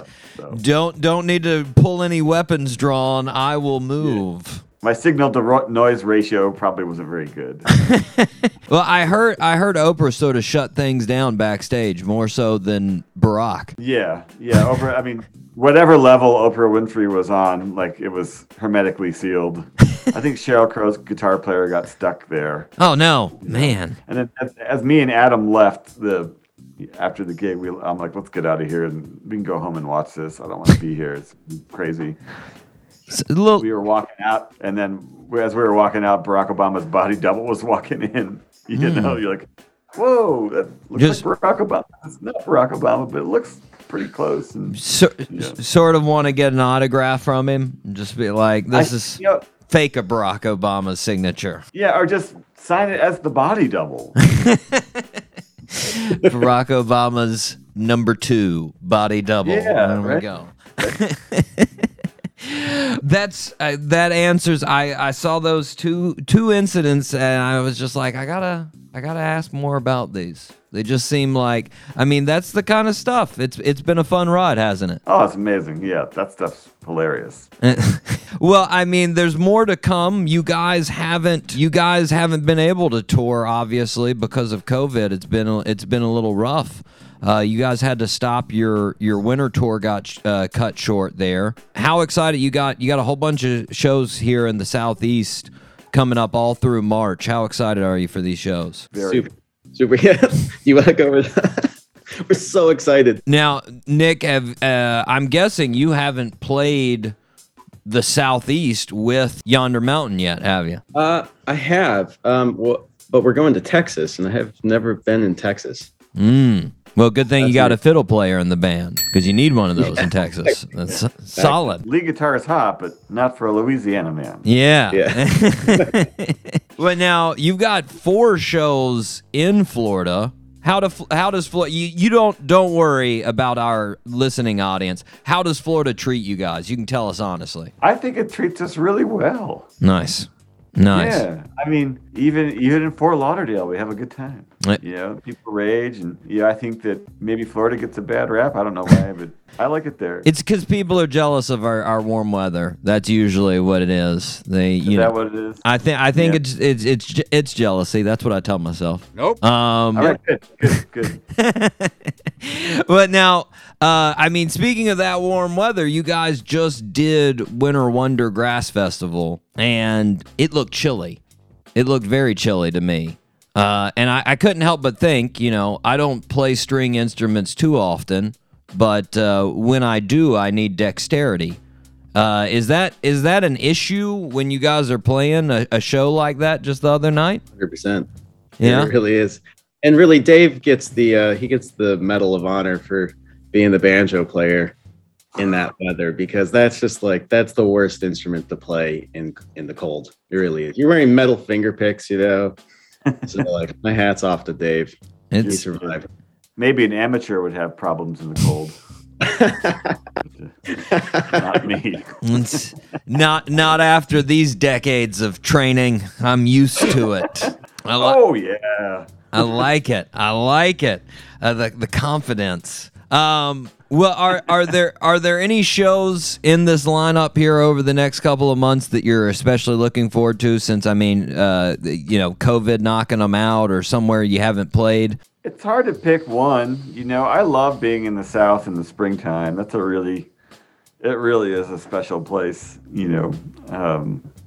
It's just it's like fragrant and nice and warm, and it's a real change of pace. I'm just looking forward to getting out there and playing. 100%. Honeysuckle in bloom and Yonder Mountain String Band on the radio. That sounds really good to me.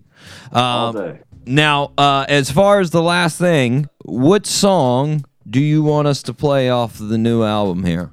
What are you feeling, Nick, Dave? What do you think? I'll defer to Nick. Okay. Nick, what do you want to hear? Well, I was gonna say I love Suburban Girl. I think you should play that song. Oh, it's it's mellow, but it's such a beautiful song. Dave did a great job. Oh, thank you. There we go. I love it. Well, Nick, Dave, that's called job security there. It was fantastic. You couldn't have a better writer than that. That's amazing. Just send me your Venmo, Nick. Just a little pandering at the end of the interview. It's always good. Nick, Dave, I want to thank you guys for taking the time to talk to us today. It's been a pleasure. Oh, thanks for having us. Thanks, man. For sure. Listeners, make sure you get the new album, Get Yourself Outside. You can check out all things Yonder Mountain String Band at their website, or follow them on social media at Yonder Mountain right now. Let's take a listen to Suburban Girl right here on the Doc G Show. I'm a-riding on my Santa Cruz, skinny legs, skinny shoes, all a poor boy could want, all a poor boy could use. I know your dad is asleep, I know your mother's fried. Grip tape got a hold of me, and everything's alright.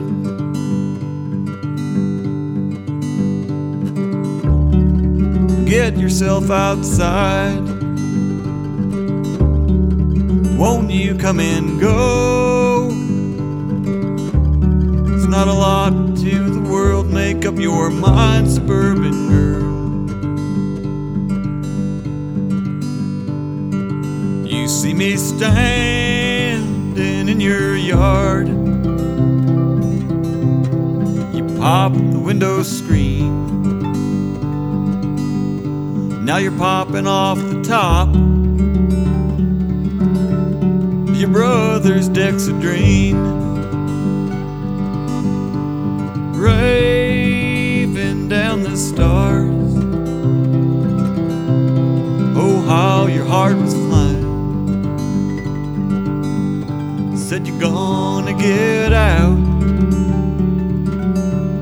but you're gonna die trying.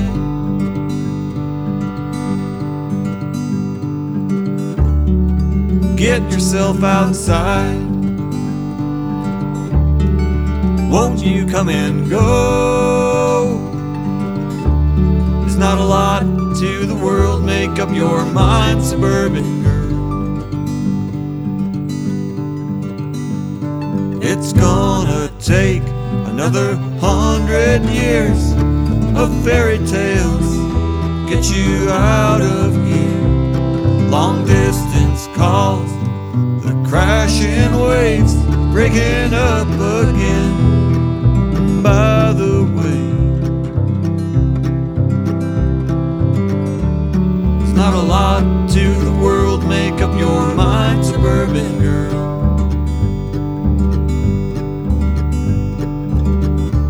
There's not a lot to the world. Make up your mind, suburban girl. I'm riding on my Santa Cruz. Skinny legs, skinny shoes. All the poor boy could want, all the poor boy could do.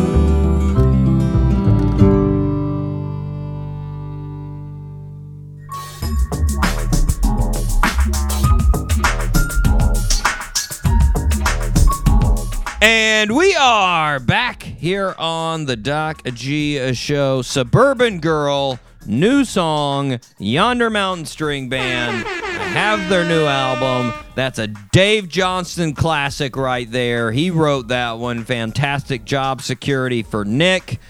Mike, what's your favorite Yonder Mountain String Band song?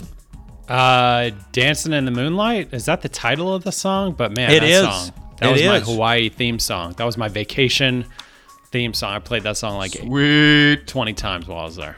Nice. Well, you know, we chatted about it. It's a 70s one-hit wonder. Yeah, that's beautiful. The original King Harvest is the group. I don't know if you ever heard of King Harvest, but that's the actual band. It's I told them, and I wholeheartedly believe it as I sang to you talking about my 70s playlist. If they go with another 70s song, they need to do Brandy by Looking Glass. They need to.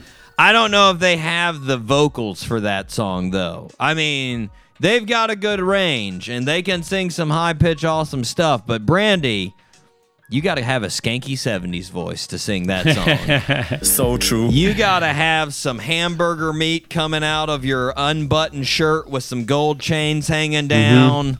It's not going to work if you're in a Yonder Mountain String Band. I don't know. It's going to be tough for them. But regardless, that's still my vote.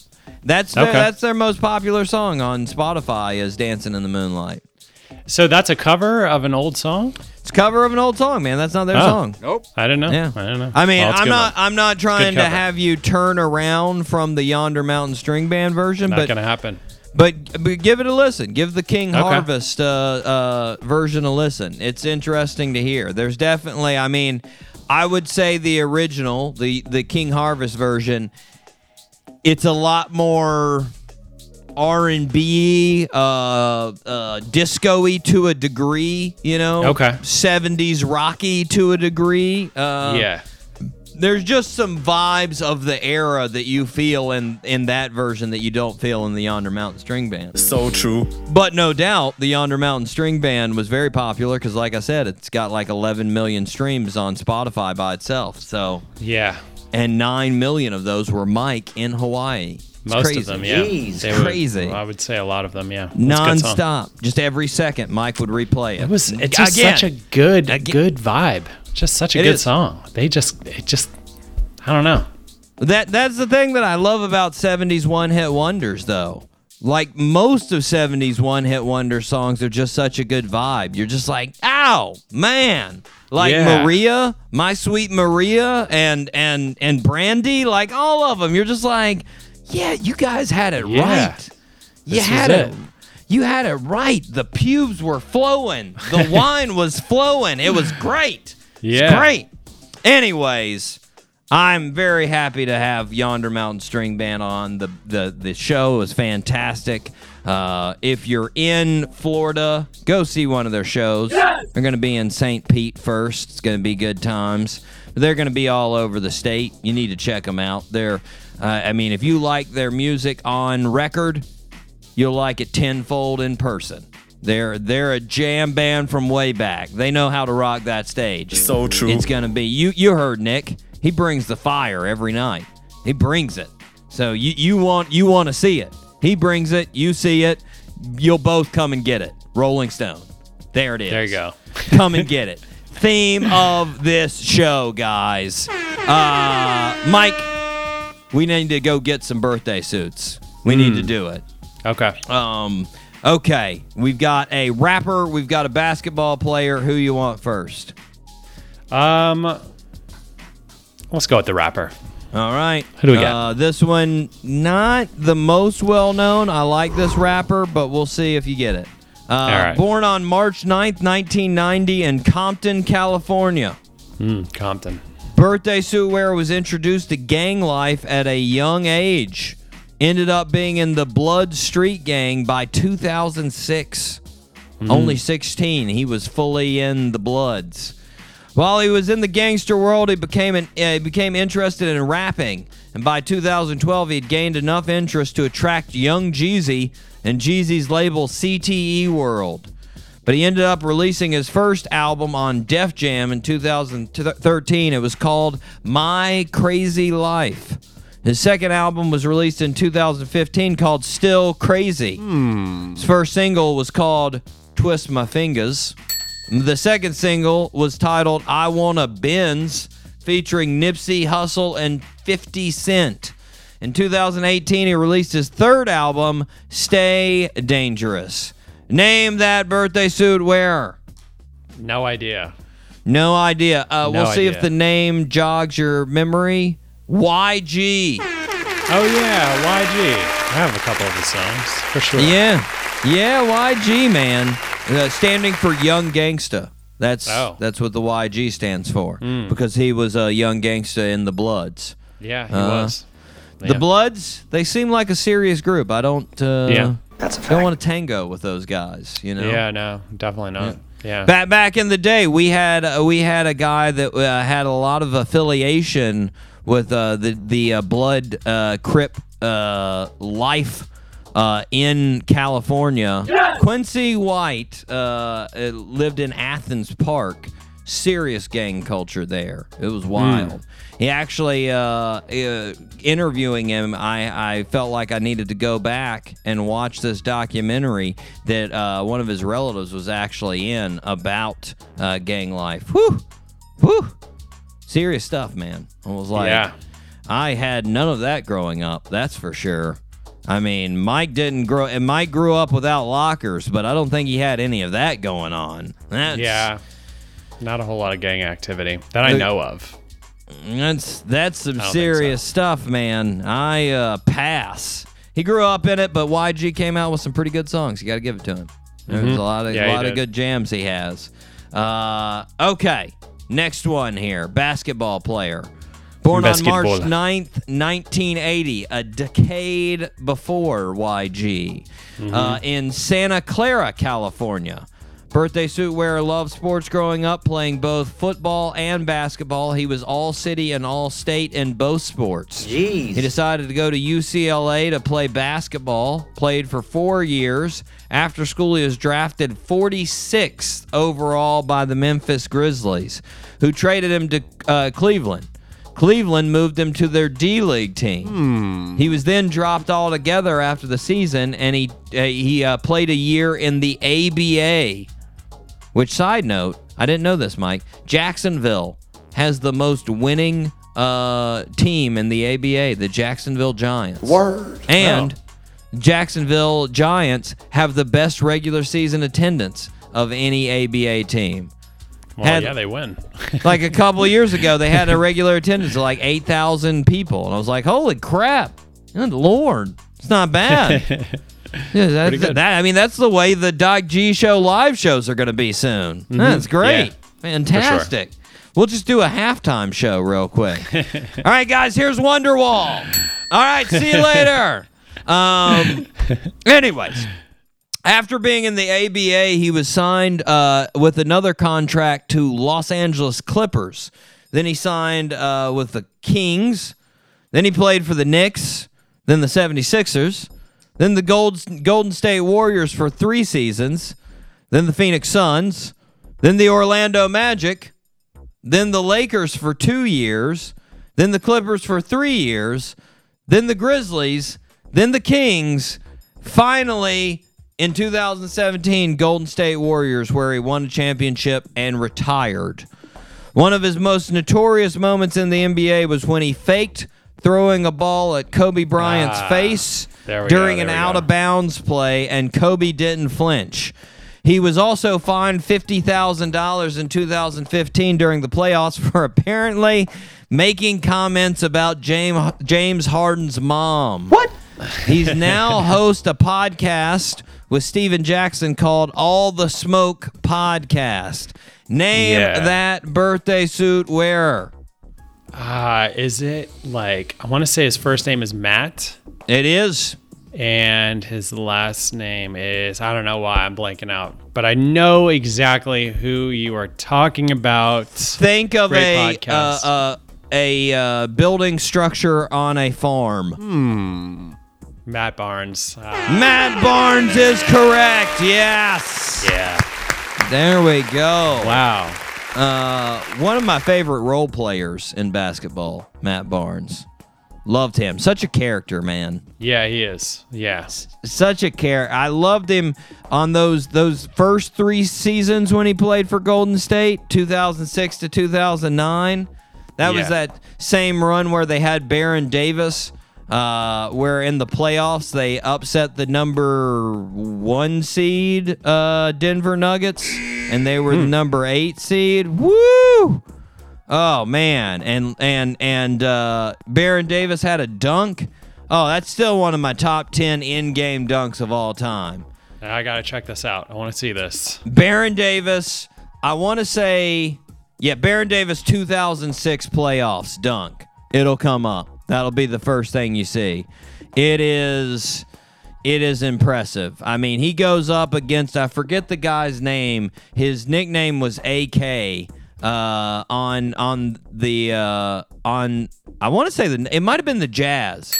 Might have been Jazz. Anyways, whoever they were a much higher seed than the Golden State Warriors, and the Golden State Warriors ended up winning. And that team was just, you know what? They went out and got it, Mike. They went out and got it. They went out and got it. They did it, man. They didn't win a championship, but they got a playoff win. So, you know, I'm just saying. Matt Barnes turning 42. Jeez. 42. Not looking bad for 42. Just keeping in shape there. He looks the same age. That guy does not age. He did. Yeah, no, that's pretty true. He just gained some tattoos throughout his time in the NBA. That's pretty much it. Everything else looked pretty much the exact same. Same lanky 6'7" dude that he always was. Just so funny when you think about that, because like when you see him on TV and he's 6'7", you're just like, normal dude, and then you see him in person, you're just like, holy crap, that guy is tall. Like it's wild. It's a real eye opener. You forget. You're like, oh yeah, they're insanely tall. I forgot. Okay. Even the basketball players that seem small are also still like tall guys. Well, I mean, Ja Morant looks like a pretty short dude, and he's still like 2 inches taller than me. And like, you're like, oh wow, I forgot. Yeah. You're super tall. Yeah. But then that's the thing. Then you see Ja Morant besides Steven Adams, and Steven Adams is like 1.5 feet taller than him, and you're like, good God, that guy is huge. And you don't notice it when they've got the overhead shot, right? Mm-hmm. It's only when they actually come down to the level of the players that you're just like. It's like the other day on Instagram, I actually saw a post. They had Russell Westbrook dunking over Rudy Gay of the Jazz. Yeah. It was because Russ is a pretty short guy relative to everybody. Like he's like 6'3", 6'4", something like that. And he just jumped, and Rudy Gay's like 7'3", and he just like springboard like there was a trampoline, but it was on height of the floor, like a floor seat actual view. It was insane to see from that view. I was just like, did I just see a lion jump out of a herd there? Like, it's crazy. Just you forget the superhuman power of these folks and their superhuman height. But he took all the hate from all the fans and put it all in that one dunk. Just that one dunk, and then he ran out, and he was like, "Damn it, that's it. That's all I got. That's all I got." He's got a lot of hate, man. A lot of hate. He has. I feel kind of bad for him, to be honest with you. I feel a little bad. I feel real bad. I knew at the beginning of the season. I told everybody I could tell. I was like, that was a bad move. They shouldn't have got him. That's not going to work. It's going to be like the Lakers. A whole bunch of years ago when they got Karl Malone on there, and they were like, you're like, you're not winning a championship with Karl Malone and Gary Payton. They're old, and they don't mix with the team you got now. Nope. Yeah. And what happened? They screwed up. They didn't work. It didn't work together. It's the same thing. It didn't take a basketball savant genius to know that wasn't going to work. Nope. It's not going to work. And it didn't work. And you feel bad for Wes. You're just like, man, put him on some team that has nobody good on there so he can just go out and score 60. Yeah. Magic. Yeah, and you'd appreciate it. You'd be watching those games, and you'd be like, triple-double, 60 points again. Yeah. Like, we lost. Who cares? Well, and you'd probably drag them to at least a play-in game, something like that. Anyways, I got really sidetracked. That has nothing to do with Matt Barnes or anything else. We got to wrap up the show. We've got a fantastic show, though, coming up next week. We've got, as I think I've told you last week, Mike, we've got sort of a do everything guy, a Swiss Army knife, if you will, Pete Muller. Pete Muller. He's made all kinds of moolah on the stock market, being an analyst, a computer analyst of the stock market. That's my guy right there. He's also written crossword puzzles for the for Washington Post and New York Times. Crazy, and he saved live music during the pandemic. He was all about getting these different places not to fold and not to have to close their business because they weren't having shows. He's done it all, man. Very excited to have Pete on the show. We're going to have him next week. But other than that, Mike, it's time to wrap up the show. I've been your host, Doc G. With me, as always, the one, the only, Mikey Maximus, the Fernicus Charette. Thank you, sir. Thank you for having me. Always a pleasure. Of course, and next week, we will see you then. Until then, zip it up and zip it out. Zip it out.